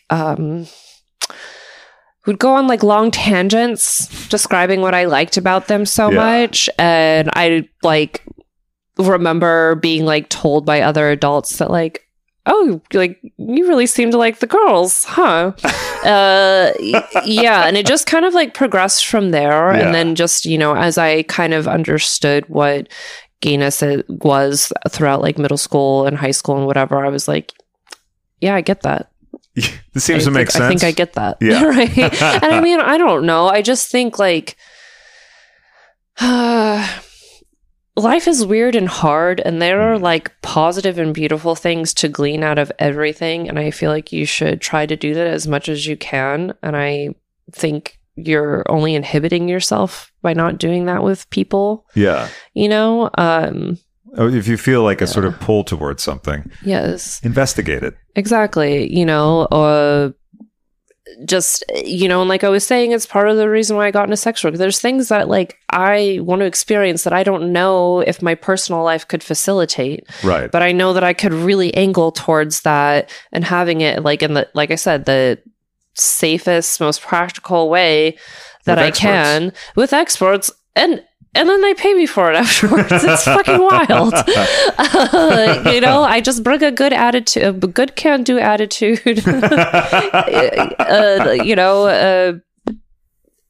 And initiative and vigor. Exactly. Again, exactly. Vim and vigor. Exactly. I have, my own scope, my small scope of personal experience, but I've got a big breadth of open-mindedness and curiosity and desire. And so, I just, now I would say those things are evening out a little bit more. But, it was definitely prevalent as like a teen that it wasn't even like something I needed to like announce. It was just kind of like, yeah, that's there. Sure. And it was just kind of always there. And then, I like towards like my early 20s, very much so like kind of like clinging to my gay friends to be like, I'm going out with you because I want to be in those situations, then it eventually led to me not being dependent on them for that. It was like, oh no, now I'm just here. I'm one of you, one of us. Yes. I like literally, I remember being like 19 and like telling my gay friend, like, I would really like to make out with a girl. We're going to the bar tonight so I can make out with a girl, just like climbing those like, little molehills. And it's just kind of it was like never a question. It was like adults told me as a kid that I had an appreciation towards women, and it was just. I appreciate that you were going to say predilection. Predilection, appreciation. You know, just these are both good words. Yeah, you know, and just as I've gotten older, it's like, you know, it's not just them; it's like everyone in between. It's just like. There's just so many different walks of life. And, you know, as a person who tends to battle depression, like, I do really cling to the fact that, like, I want to, like, see what's good and, like, imbue myself in it, or see what feels good for me and imbue myself in it, you know, and, like, gravitate more towards the part of me that wants to appreciate things. You know, I always am kind of trying to crawl back to that side of myself, no matter how many times ugly depression wants to reel me back in, you know? Yeah. Well, I think, you know, when you do experience depression, you tend to have an enhanced appreciation for when your mind is working right and also Right. savoring the good things, which sometimes you cannot when you're in gremlin mode. And also for me, there'll be negative thought patterns about other people or situations or whatever, and they will loop, and that's the big problem. Yeah. And it's like all of a sudden like a weird machine that like you're just a cog in, you know, and you're like, how did I get on this run? How do I get off? You know? I didn't sign up for this. What the hell? Exactly. I found movies to be a great, almost meditative removal of myself from that process, which will then like boost me incredibly. Generally, and it can be like the darkest movie too. How about you? Well, I was just giggling because I'm like, wait, we were talking about Mike Nichols. No, I know. That moment ago. Exactly. So, you know, well, what I was going to say about Mike Nichols earlier is I remember being exposed to The Graduate for the first time and then seeing Closer around the same time. I haven't seen Closer. I need to. I don't know if it's because of my affinity to it, but I find that it still holds up.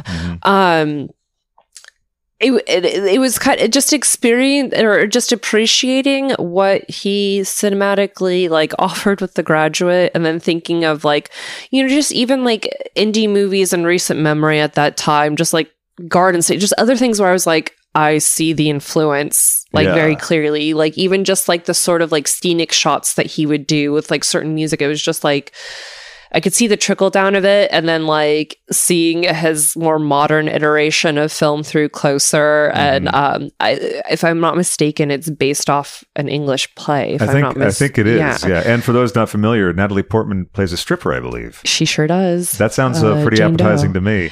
Right? No, you know, and I think that was like another like early exposure to someone. You know, I know they don't, it's not like they put her in the greatest light, but it was somebody who was unabashed about like what she did. Yeah. And that, you know, to me felt like decent exposure. But yeah, I always tend to like movies that will deal with like the emotional pits of people. But I will say, to tie back into the question that you were saying, when it comes to things that are done, how do I want to put this without denigrating the great bastion of reality television? When there is media that I feel is, I guess, made with an artistic set of tools in mind, with an artistic intention in mind, which like I said, I hate to say that reality TV lacks that, but I think you understand the differentiation I'm trying to make. There's certain aesthetic. Yeah, or like a certain tone, or you know, they're putting an elevation to the message and the media they're trying to put out. Media like that, when I am depressed, is very hard for me to handle. I can understand that completely. Yeah, I'll get like a sensory thing. Like I was kind of saying earlier, like I know when I'm more depressed, I can really only handle happy, peppy music. Like it's very strange. I'm a big fan of like metal music. I love like sludge and stoner metal. And like I'll sometimes take, or you know, like post-punk and whatnot, I'll sometimes take my willingness to listen to those things as kind of like a turning point in my mood, you know, or just certain things that aren't the same, like pop record on like loop, you know, I'll be like, oh, wait, my brain can like handle, you know, internalizing these other like more complicated, more like complex. I don't know. Again, that denigrates pop music, but you know what I mean? I know like, exactly what you mean. It's just suddenly you're like, oh, I think I want to listen to a different record. Right. And it's like I can... it's like you're not just depending on this one thing. Not depending on the comfort. Yeah, exactly. Yeah, it's like the when I can expand my palette, I'm like, oh, that's a sign. I do the same thing. Yeah. But yeah, I mean, I there have been times of like my depression where I'm like, yeah, I cannot handle XYZ movie because I know it's going to take me to a place, or, you know, I'm going to experience some emotions that like I know are going to bleed into me, like, you know, spiraling. Yes, exactly. Yeah. But what I will say that I can handle is I can binge watch the fuck out of some reality television when I am depressed. And again, like I see the functionality, you know, and things like that. Like escapism is an amazing thing, and I don't think we appreciate it enough in our society for what it is. You know, we were talking about, you know, Jackson Sandoval earlier from Vanderpump Rules, and you know they're put upon villainy and whatnot.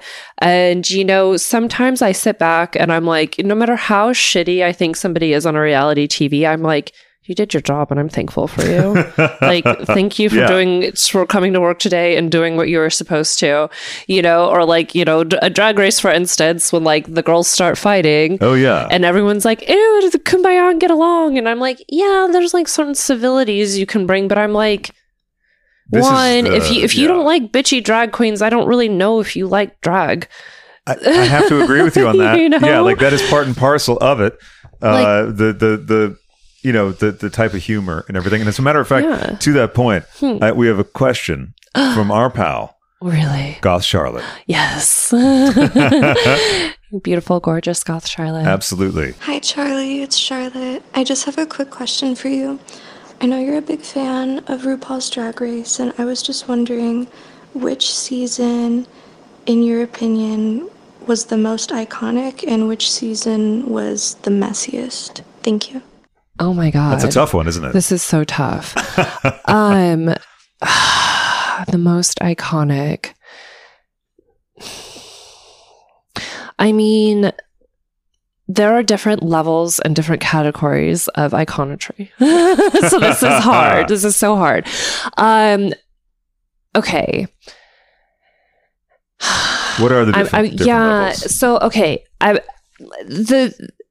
feel like season 4, I think, set the tone for like, I think like what put Drag Race on the map for people. I think there was such like a good range of different types of drag. Yeah. You know, you had your standard classic drag, you had, you know, Sharon Needles doing your edgy, like avant-garde, you know. I think it put like the character dynamics that make Drag Race so special, like front and center. Absolutely, yeah. It's not to say that seasons 1 through 3 didn't do that. I mean, they may have done it in some ways better, just because there wasn't the attention on it. So I think it's like they could be like more natural. But I think like. I think the Sharon Needles of it all, of season 4, like really, I just kind of like, I think intrigued and opened people's eyes to it. And so for that, it's like iconic in itself. And I think that was the first time there was that wide range of types. I don't think there was anything that would be like outsider drag in the earlier ones, I think. Yeah, like I feel like it was like, you know, more of like your standard either like glamour or like dance performance, you know, and then season 4 had a little bit of everybody. And I don't know, we could season 7 I feel like has birthed some of the most obvious. I mean, I love Trixie Mattel to death, I love Violet Chachki to death, you know, Miss Fame. I think gave us the idea of what a social media queen could be, because Right. I mean, wouldn't we all love to be Miss Fame in Europe, just only popping out to be like, you know, a beautiful living doll at the front row of fashion shows, and then she just goes to, I don't know what, to freaking bathe in like the Alps or whatever she's doing with her like husband that we never see, but you know, her and her chickens, all that. Yeah, exactly. That is a pretty good season. It's hard to fault that season. I mean, and I go back and I'll watch it and I'm like, oh my God, the Shakespeare episode where RuPaul loses her shit. It's amazing. Like, and that's the thing. Like when I'll like watch Drag Race as it's happening and everyone will be like, oh, everyone biffed that challenge. It was awful. I'm like, you can give it 6 months, give it a year, go back to that. You'll like, we'll all be like quoting that. It'll be, those will be like, it is. Yeah. It's like, even when moments aren't great on Drag Race, they're still great in some way later. Especially when someone bombs on Drag Race. Yes. I mean, on a Snatch Game. Oh, yeah. That is the best. That is one of the most memorable things. Oh, my God. This last Snatch Game really...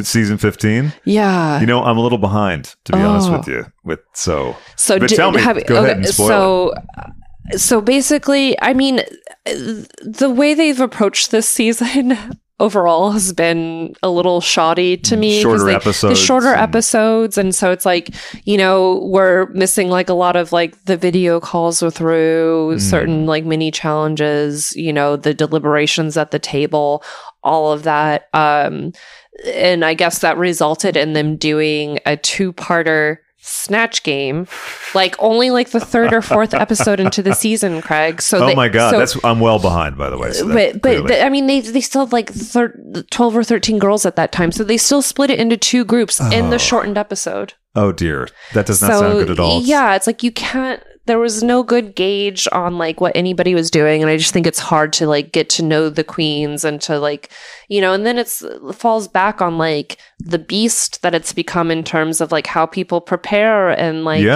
you know, the money that they invest into their looks and the time and everything, and to only get a certain amount of exposure, you know. I understand the ire against it. Yeah, absolutely. Because once you establish a longer format, it's very hard to pare it back. And I also don't understand the thinking behind it, because it's like one of the most popular shows. Right. And certainly on MTV, it would be one of the most popular, I imagine. Right. And that means that they would get more ad dollars for the other half hour. You would think. Yeah. But that wasn't that the whole thing, is they were like condense the episodes so that they can do reruns, which I'm just like, if people are going to watch the reruns, they'll sit there and they'll stay for the hour and a half. Yeah. You know how many times I've rewatched seasons of Drag Race? I'm ashamed in a way, just because, but at the same time, it's, you know, it's been that escapism television. And that's the thing, is like, when I talk to people about Drag Race, I'm like, yes, technically it is reality television. Technically it is competition with television. But I'm like, this is a different breed of it altogether, because of like what and whom it celebrates. Yeah, definitely. And the level of talent, you know, and perseverance that most of these people have is just, it's otherworldly. So, you know, there's just so many different levels to appreciate it on. Funnily enough, my ADD brain has been running in the background right now. And as much as I love those 2 other seasons, and I think I say season 4 based on like how it put Drag Race on the map. Sure. Season 7 for birthing some of my favorite queens in the entire world. But I actually want to say overall, the season that I probably revisit the most is season 9. I love season 9 with all of my heart. I feel like the drama and the storylines of season 9 were so fun. The reunion from season 9, Pheromone, you don't love me. You know, hometown Vegas hero Pheromone, like just I like, that's the reunion and the finale of season 9 are like stuff that I put on the background to like get ready constantly, just because it's just the rose petal lip sync with Sasha Velour. I just feel like Yeah, and Valentina alone, Oh, absolutely. like she had such a beautiful sense of delusion. Beautiful sense of delusion. French vanilla fantasy. Yes. I mean, when she yes, and like and that's funny because like I will sometimes revisit her All Stars just because like I like her extension of her, like she leaned into like what was great about her persona so much that I was like, yeah, that's how you do it. Like, and that's that I think is like the beauty of drag and something that I identify, you know, and I've like joked with people that like I sometimes view like porn as my drag. Yeah. You know, and like every time like Trixie will make a comparison to like porn and drag, I'm like, damn right, bitch. Well, you know, there's an interesting parallel between reality TV, such as Vanderpump Rules, and porn, because, you know, as I would say to the folks when I did that podcast, I would, like I said to Katie, you all bleed out basically. Yes. For that. And, you know, it's like they're totally exposed in different ways, but it's totally exposed. But that's looked at in one way, and porn is sometimes looked at in a different way. Mm-hmm. And, you know, and that's like always the interesting thing for me to try to decipher as a viewer. I'm like, my fascination with reality television is always trying to find the line of what is grasping from actual events, and then what is like, how far did they take it to put on for it for plot purposes. And yeah, I mean, with Housewives, sorry to interrupt, but with Housewives, it's hilarious, the structure and the predictability, which is glorious, because when you go, they're going on a trip, I'd be like, they're going on a trip. It's going to be, know what's happening. You know what's happening. There's going to be a dinner fight. There's going to be a dinner fight. And then who was it that smashed Lisa Rinna smashing the glass? Oh, I fucking love Rinna. People hate her. I love her. I'm like, she's a jack. She comes to work and she does her job. Yes. Like, that's what I want from somebody. I mean, a lot of times I look back on there was that Amsterdam fight. I remember very clearly. Right. She is trying to tell Kim Richards to not talk about her husband, Harry Hamlin. There's a Harry Hamlin film on the table over there, by the way. The one where he plays a gay guy. It's underneath. Yeah, the one that she's always saying like, oh, it changed his career because he was ahead of his time. Yeah, Making Love. Which was written by the guy who wrote Crimes of Passion. Have you seen that? No, I haven't. You would love it. Kathleen Turner plays a woman who's a fashion designer by day and a prostitute by her own choice by night. Anthony Perkins plays a lunatic priest, maybe in quotes. You're not sure if he's really a priest or if he's dressed like a priest. Woo! And on the set, he insisted on doing poppers before every take. An interesting portion of method acting. Yes, indeed. That's also on the table, I think. Well, let's put everything on the table. Yes. That's very interesting. Sometimes I guess, maybe having all your holes relaxed helps you come to work too. I don't know. I think so. Yeah, he's quite an interesting history as well. He had conversion therapy. Oh, I didn't know that. Yeah, he elected to have conversion therapy in 1973-74, which at the time involved electroshock therapy. He then married Barry Berenson, but then he was still gay. I mean, like a bi, rather. Mm-hmm. And so he was very conflicted. But in the 60s or 50s, he was his partner was Tab Hunter, who recently passed, or in the last couple of years. But he's great in Polyester as the bad guy. But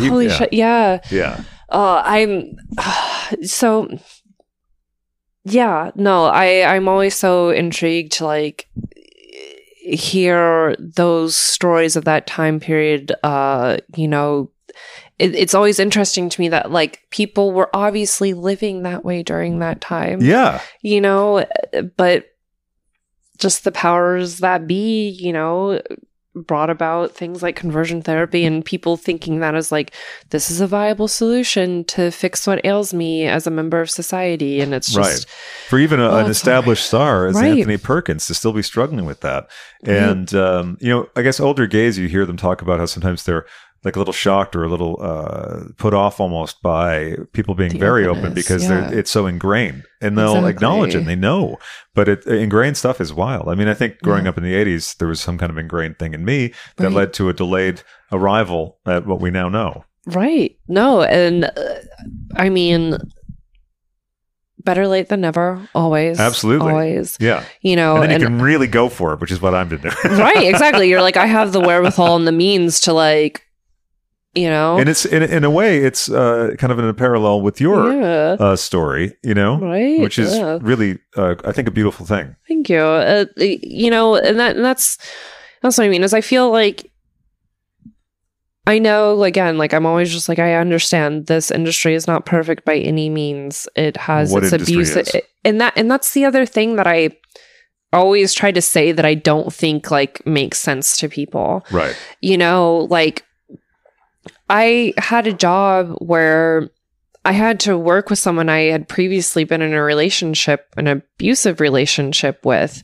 And that person claimed to like be an artist championing mental health. And like at our quarterly meetings, I would like have to hear this person preach about mental health and like see their billboards, you know, and then at that same place of work, like I had a stalker for a year that was never found, you know, and around the time that I gained that stalker, I had learned that when the company was in a different location before they came, you know, moved to where I worked for them, another girl had been stalked and murdered by another employee there. God. And it's just like, and I know that those stories are not unique, you know, I just think that it is the scapegoat shock factor, because people can't conceptualize that, like, I would be okay with exploiting myself that way. So any sort of like abuse towards me or anyone else is that much more multiplied. And I'm like, not necessarily, because I don't feel that same way about that exposure that you do. So it just feels like a workplace hazard. It is very unfortunate, but you know,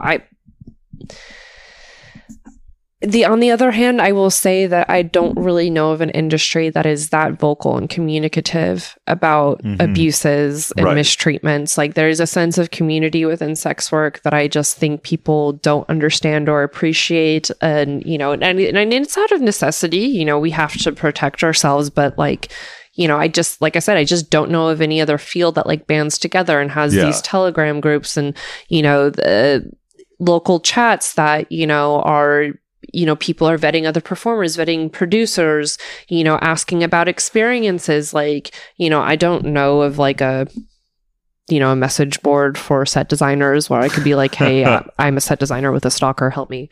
Right. You know, that just doesn't exist. So it's like, as much as like, yes, we like can have the propensity to experience terrible things, there is also some remarkable things that I don't think other industries actually have. Right. You know, because you're more presently thinking about it. It's more top of mind. It's factored in. It's like it's acknowledged that there's potential risks or potential creeps or whatever it is. And but you know, I get in my car every day and I'm driving around a fucking weapon machine that can kill people. Like, we face threats all the time. It's just sometimes we focus on other ones because it's easier to point a finger at things that, exactly. Yeah. It reminds me, actually, another film that's on the wall, actually, Body Double. Are you familiar with that one? I know of that movie, but I have not watched it. Okay. That's an incredible poster, by the way. Isn't that amazing? That is such wonderful art. And Brian De Palma, to me, is one of the greatest ever.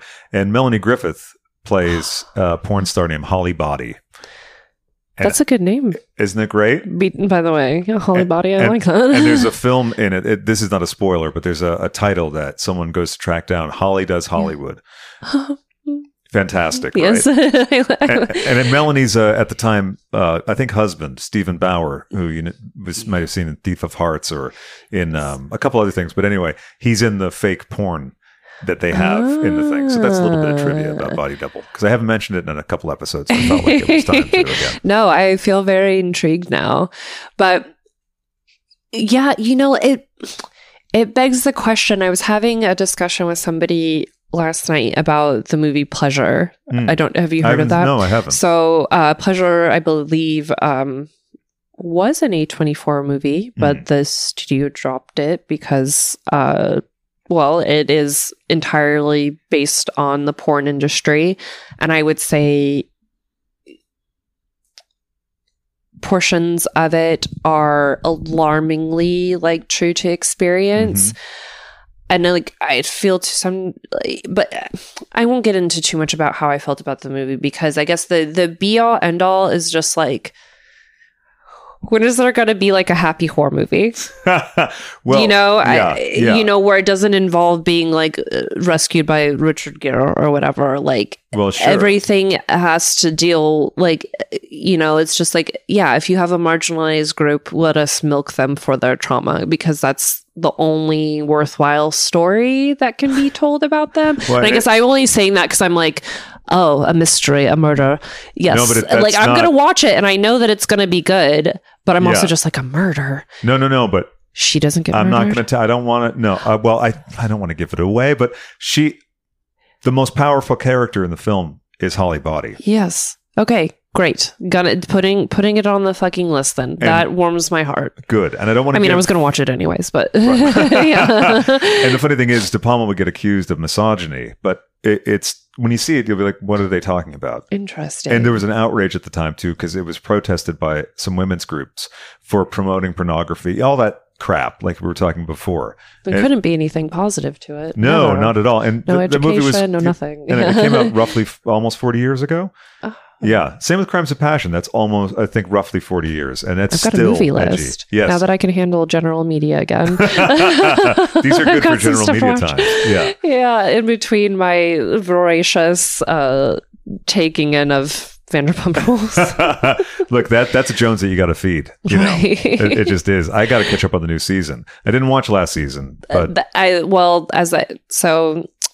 dear listeners, before we got on, I was telling Craig, as I'm like tertially aware of his involvement with the Vanderpump Rules crew, having listened to him periodically over the years, I myself was always very resistant to Vanderpump Rules. While I would like completely imbue myself into a Beverly Hills house, actually any of the Housewives or many other reality shows, I was very hesitant about Vanderpump Rules until this recent scandal issue happened. And I was like, you know what? I need to be in the zeitgeist. If everyone feels this up in arms, like I need to know what the 411 is. And Vanderpump Rules it's just scratch I didn't know I had.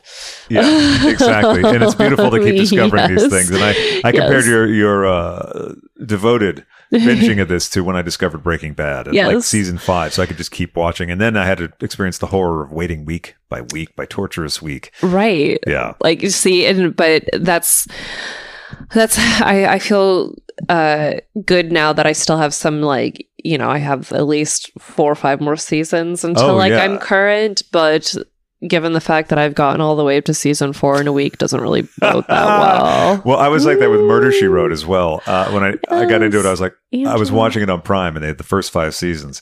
And I was midway season 4 and I went, I'm going to run out. We gotta stop now. No, I got to get the box set. Yeah. Oh, because they only had so many on there. You're like, we got to continue this. I was like, wait a second. How am I going to, I got to get, and there it is. It's gorgeous. Over here. Angela over there. Yep, Angela over here. I think 11, 12 seasons plus 2 TV movies. I know. Rest in peace, Angela. Yeah. She gave us so much. And some other films. Me? I've been watching some other films. Or just favorite ones? Or my favorite ones? Oh, gosh. If you haven't seen that one, I'm going to have to send it to you as well, To Live and Die in L.A. Oh, I have seen that movie. That movie is amazing. Isn't it incredible? Yes. There's a lot of queer overtones in it as well. Right. You know, there is like a certain period in cinema, I want to say like late 80s-ish. Yeah.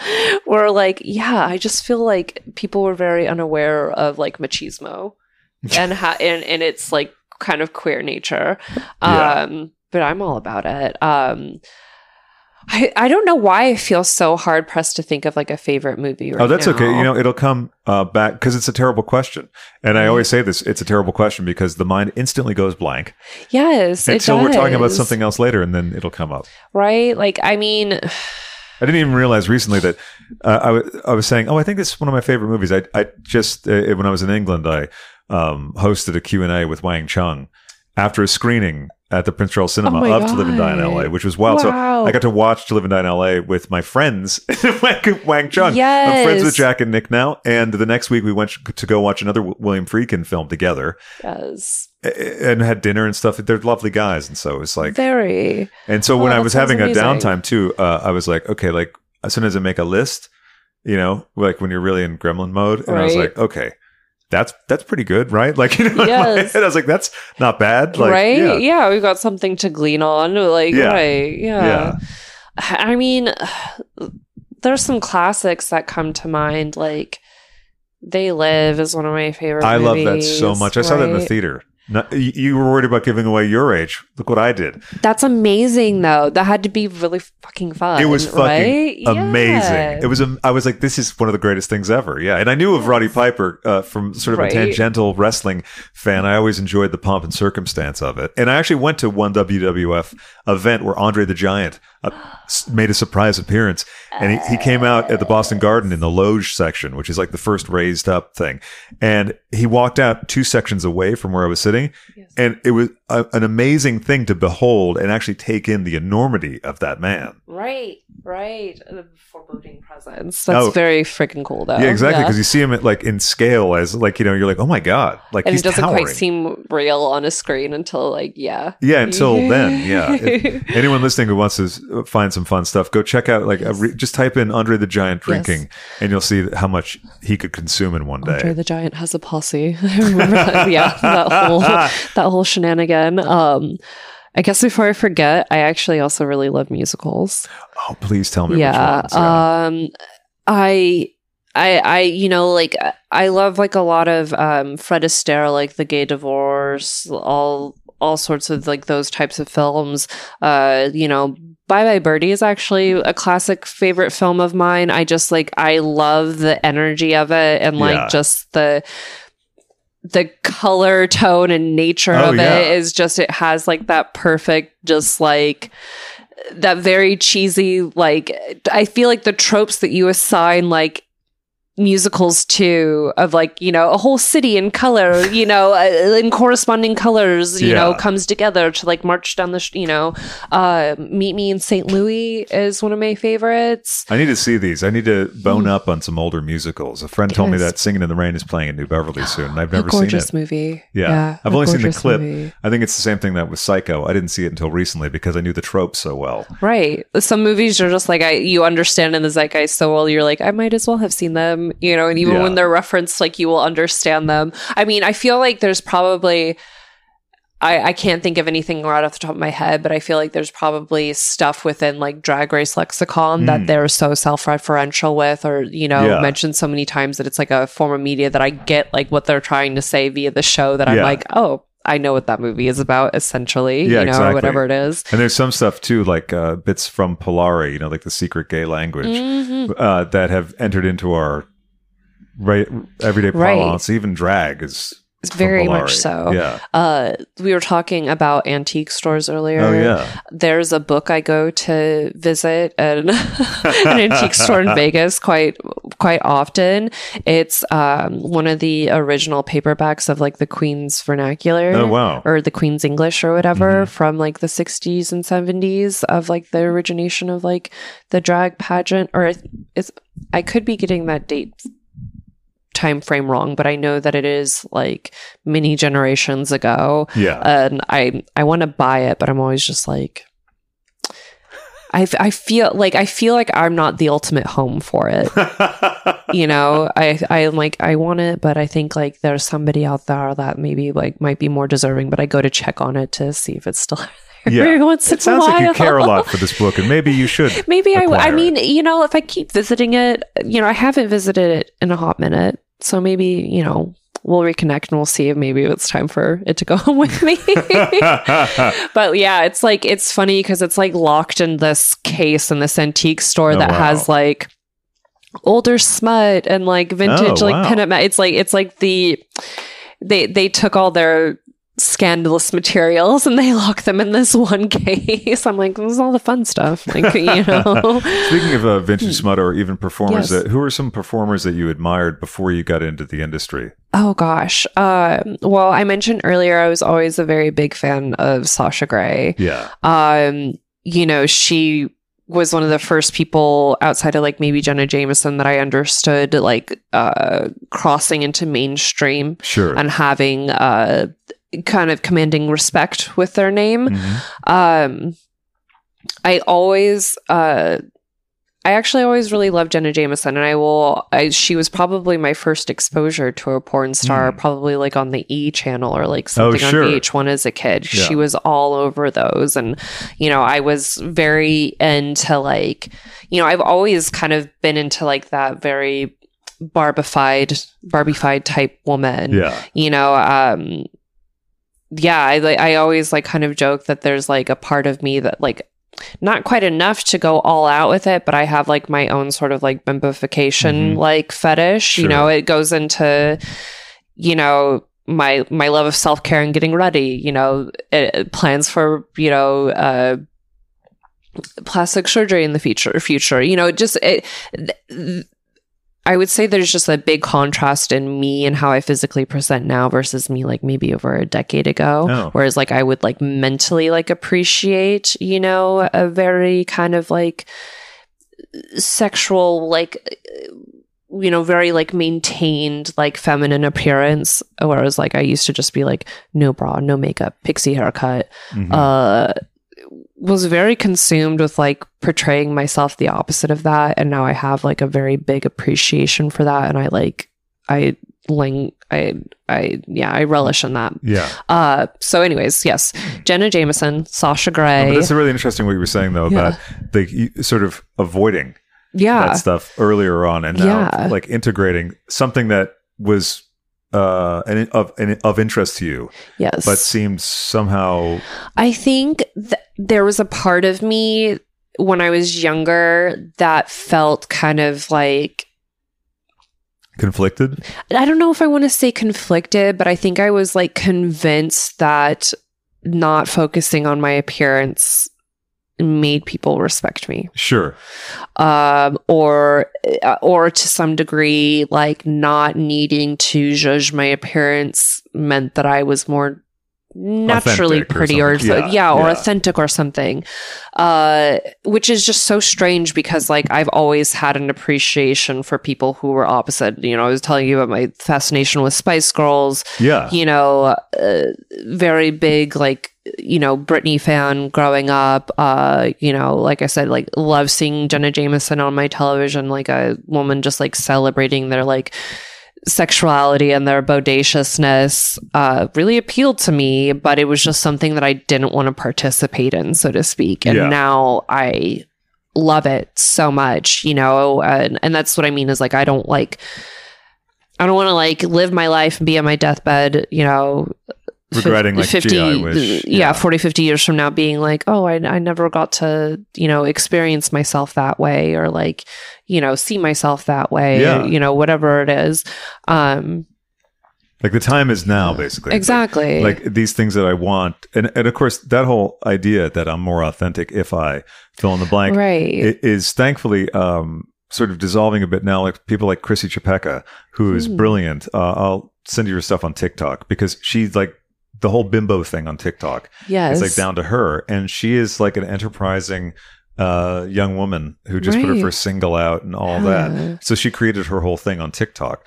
But I think there's that strange notion which is tied into the again the ingrained misogyny of it all. Right. With that like the blonde bombshell couldn't possibly be. Right. That like it's immediately associated with like full-fledged artist when I'm like, no, there's like so much artistry to that. You know, it's just like painting with a different paintbrush, basically. Yeah. And it has no correlation to the mental faculties, which is another strange layer of that thing of sort of diminishing women. Yes. Right? And then they have to be what? Like Fran Lebowitz to be respected. Right. And like, you know, and if their friendliness cost them, like, what do we do then? You know what I mean? Like, I kept seeing like these circulation of these like videos online of like a girl getting attacked at a gym in her apartment complex, and people were blaming her for opening the door to the gym to the person who attacked her. Oh yeah. You know, and it's just like, if you don't smile at somebody, you're going to get harassed, you know, and if you get attacked by somebody, it's also because like you were nice to them and you didn't keep your wits about you, you know. It's just, it's hard to win. Yeah, it's hard to win. I just heard Sarah Pauly on Mark Maron talking about not bringing your story out about Jian Ghomeshi, when that Canadian talk show host, when everyone else was, because of thinking, oh, well, I'm going to be discredited because of this, and other family members telling her that. So yeah, there's a lot of right. It's just you just simply cannot win, and I wish that was not the case. So on that note, I'm going to tie it back into talking about more. We were both like, hey, wait, let's. I'm going to talk about other porn stars that I like. Yes, please, yeah. Let's think. So there was a lady named Belladonna that I really liked. A girl named Stoya that I really liked. There was like a period of time where there was like Sasha Grey, Stoya, Belladonna, and then like another girl I think named Andy Sandemus, and they were all like raven haired. Most of them had like tattoos. They were all like, I guess maybe, I don't want to say like the antithesis of what most people would associate with like the porn prototype. Yeah. Because now they're all, you know, pentacles in their own rights, you know. But I think at the time I was like, look at these different avenues of like celebrated sexiness, you know. I just like, I was so into like Sasha Grey's like performance art aspect of her porn, because I was like, people, I just think that like people can't take that idea that like, I'm willing to do something crazy just to like experience doing it or see that I could do it, you know. Like that's literally how I ended up in my scene with Dread, which led me to later meeting Charlotte. So, you know, that's a pretty good outcome. Yeah, it's an amazing outcome. I mean, Dread is a wonderful person and a very like legendaric performer. Sure. But yeah, my whole idea was like, I've never even seen an inkling of a dick like that in my personal life. Even a suggestion, even a faint whisper of a dick like that in my own life. And I wanted to I wanted to understand the capabilities of the body, you know, and what I could do and what I could derive pleasure from. And what was that process like? Like, did you train or anything like that? Okay, yeah. So yeah, that was like, I mean, and that's the thing is like, professional anal is so much different than personal anal, but learning how to do professional anal has greatly affected how I do personal anal now. I can imagine it's opened up a whole world of so pleasure. To speak. But yeah, just like the, you know, everything about like cleaning out, you know, that whole process. Just learning kind of like how to schedule your eating. You know, a lot of girls will talk about starving, and I'm like, that's not how it goes. You just have to understand like your digestive system and be able to kind of like loosely time your meals based on that. Loosely time your meals, time your cleaning out, and then afterwards start your actual training and stretching. Charlotte actually introduced me to a really great brand of butt plugs called Square Peg that I would definitely recommend to anybody who's interested in training. They're soft and squishy and amazing, and will like really help that process go off a little smoother. Yeah, sure. Yeah. But yes, it's just it's a mixture of being aware of your body and then just knowing how to prioritize things, you know? So like I've, for instance, with Dread, I would have taken note of when like my last meal of that evening was, maybe done a light clean out the night before, nothing crazy, maybe do like a bigger clean out the next morning, and then, maybe only do like a protein shake, or like gummies or something. But like I will never go onto a set like not consuming something, because it's the blood sugar thing, and I just for anyone listening, I just would never advise you to go onto a set without eating. And that goes for any bottoms out there in general, because you hear about that, people go, oh, I'm starving all day for that. That doesn't make any sense.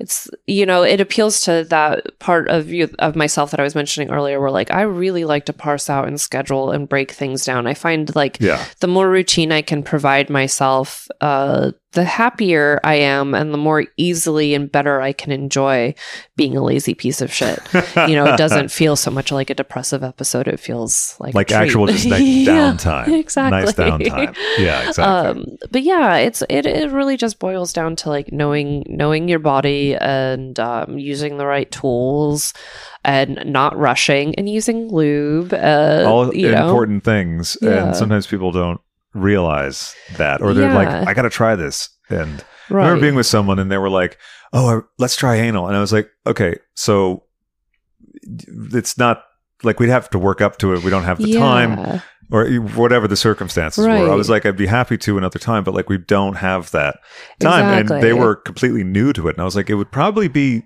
very uncomfortable, and then you would feel very... It would taint your... Yes, it would. It would. That's funny. Sometimes my brain does this thing where I make a pun without even realizing it until it's come out of my mouth. Yes, well, there you go. That's the associative thinking and the high intelligence. It just happens whether you want it to or not. What can I say? I may be mentally ill, but I am clever sometimes. Right? Exactly. That's a good t-shirt, actually. So you're getting the merch line going. Hey. And I think I have one more question about the transition from camming to, I guess, what would you call it? Production, like porn production. Yeah. Thank you. Yeah. When was the crossover? So I'm still working my corporate job when I first start camming. And then pandemic happens, and I'm no longer doing that job. I'm no longer doing camming. We start emerging out of pandemic. I exit that relationship. I get back into camming. I begin my OnlyFans journey, and that's in summer of 2021. And that same time that I'm like doing all the social media that comes along with those two things, I was contacted by an agent, a porn agent, and was just like, hey, like, what do you think of this? And I was like, I wasn't.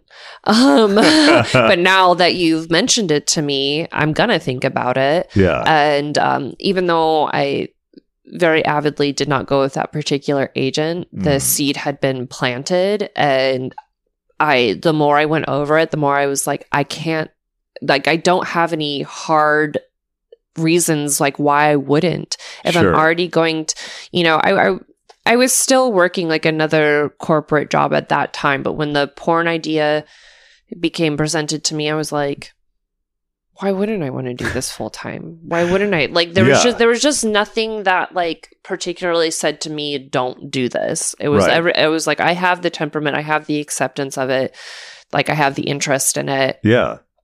And then all these like myriad of things of like why I would personally find it fulfilling, like factored in. And so it was just kind of like a no-brainer. Like within like the same week that person reached out to me, I went and then reached out to other agencies that I felt more comfortable with, and like the rest was history. And I'll in August of this year, that will be my 2 years, and I'm hoping for many more. Well, I'm sure. And also you've made quite an impact in the short amount of time that you've been. Thank you. You're welcome. Thank you so much. My pleasure. Yeah. And so I think if there's anything else, because I feel like we have a good 2-parter episode.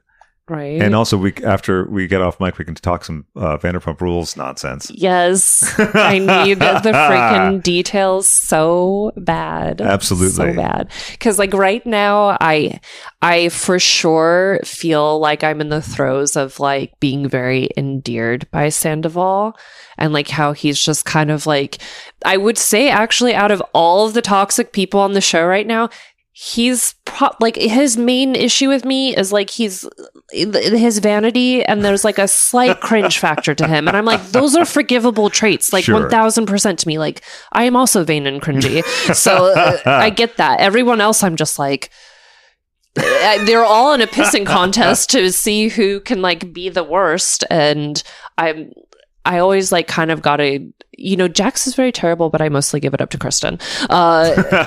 You know, but yeah, I'm like in the throes of like, he seems pretty sweet and like innocuous, and Sure. like, so yeah, I'm on the journey and I'm ready to be taken to Hateville with Well, him. it's an even more interesting journey now, seeing it with knowing what the sort of eventual outcome is.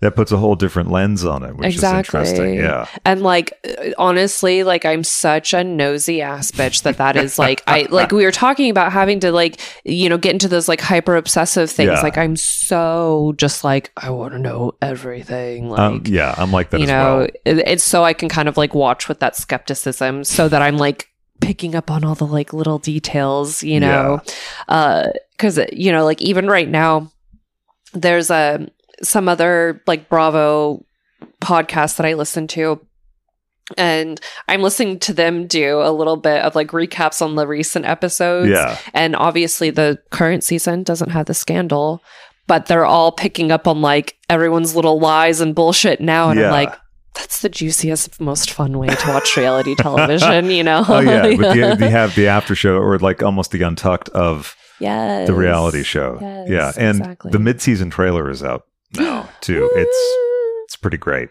Oh, I haven't seen it yet. Okay, I maybe haven't we seen can it watch yet. that in the clip of Ada at the Yeah, at the Torture fashion Garden. show. Yeah. Oh, Yeah. it was Torture It Garden. was Torture Garden, yeah, in UK. Yes. Yes. Torture Garden is amazing. It was incredible. Charlotte walked the Torture Garden in Vegas. That was Oh yeah, that's just right. this last year. That's right. Yeah. Ah, that's fucking sick. I bet she looked amazing. Oh yeah. Well, like, I mean, yeah. latex is always amazing, but now that I know that it's like Torture Garden stuff, I'm like, ooh. I think you'll like her stuff a lot. Yeah. She's Very dressed cool. a lot of the Charlie XCX drag queen video that was out recently. Yeah. That's all her garments. Hell yes. Baby and Tace all wear her stuff. And Oh, taste. loads of people. Oh. Crystal wears a lot of her stuff. Yeah. Amazing. Yes, Yeah. I want to see it. Absolutely. Well, I look forward to Yes. showing you. And I can't thank you enough for such a wonderful afternoon. Thank That's going to you. continue, but Yes. the show will end now. And thank you for a wonderful show as well. Craig, it's been a pleasure. Thank you for letting me ramble. Well, I look forward to more. Yes, Yes, you'll have to please. do a movie club sometime. Yeah, no, I've got a short movie list. Exactly, yes. And I'll send you But- some files God, and that links would and be all so that stuff. fun. Yeah. Yeah. Okay, terrific. Well, Yay. thank you. Thank Thank you, you. Charlie.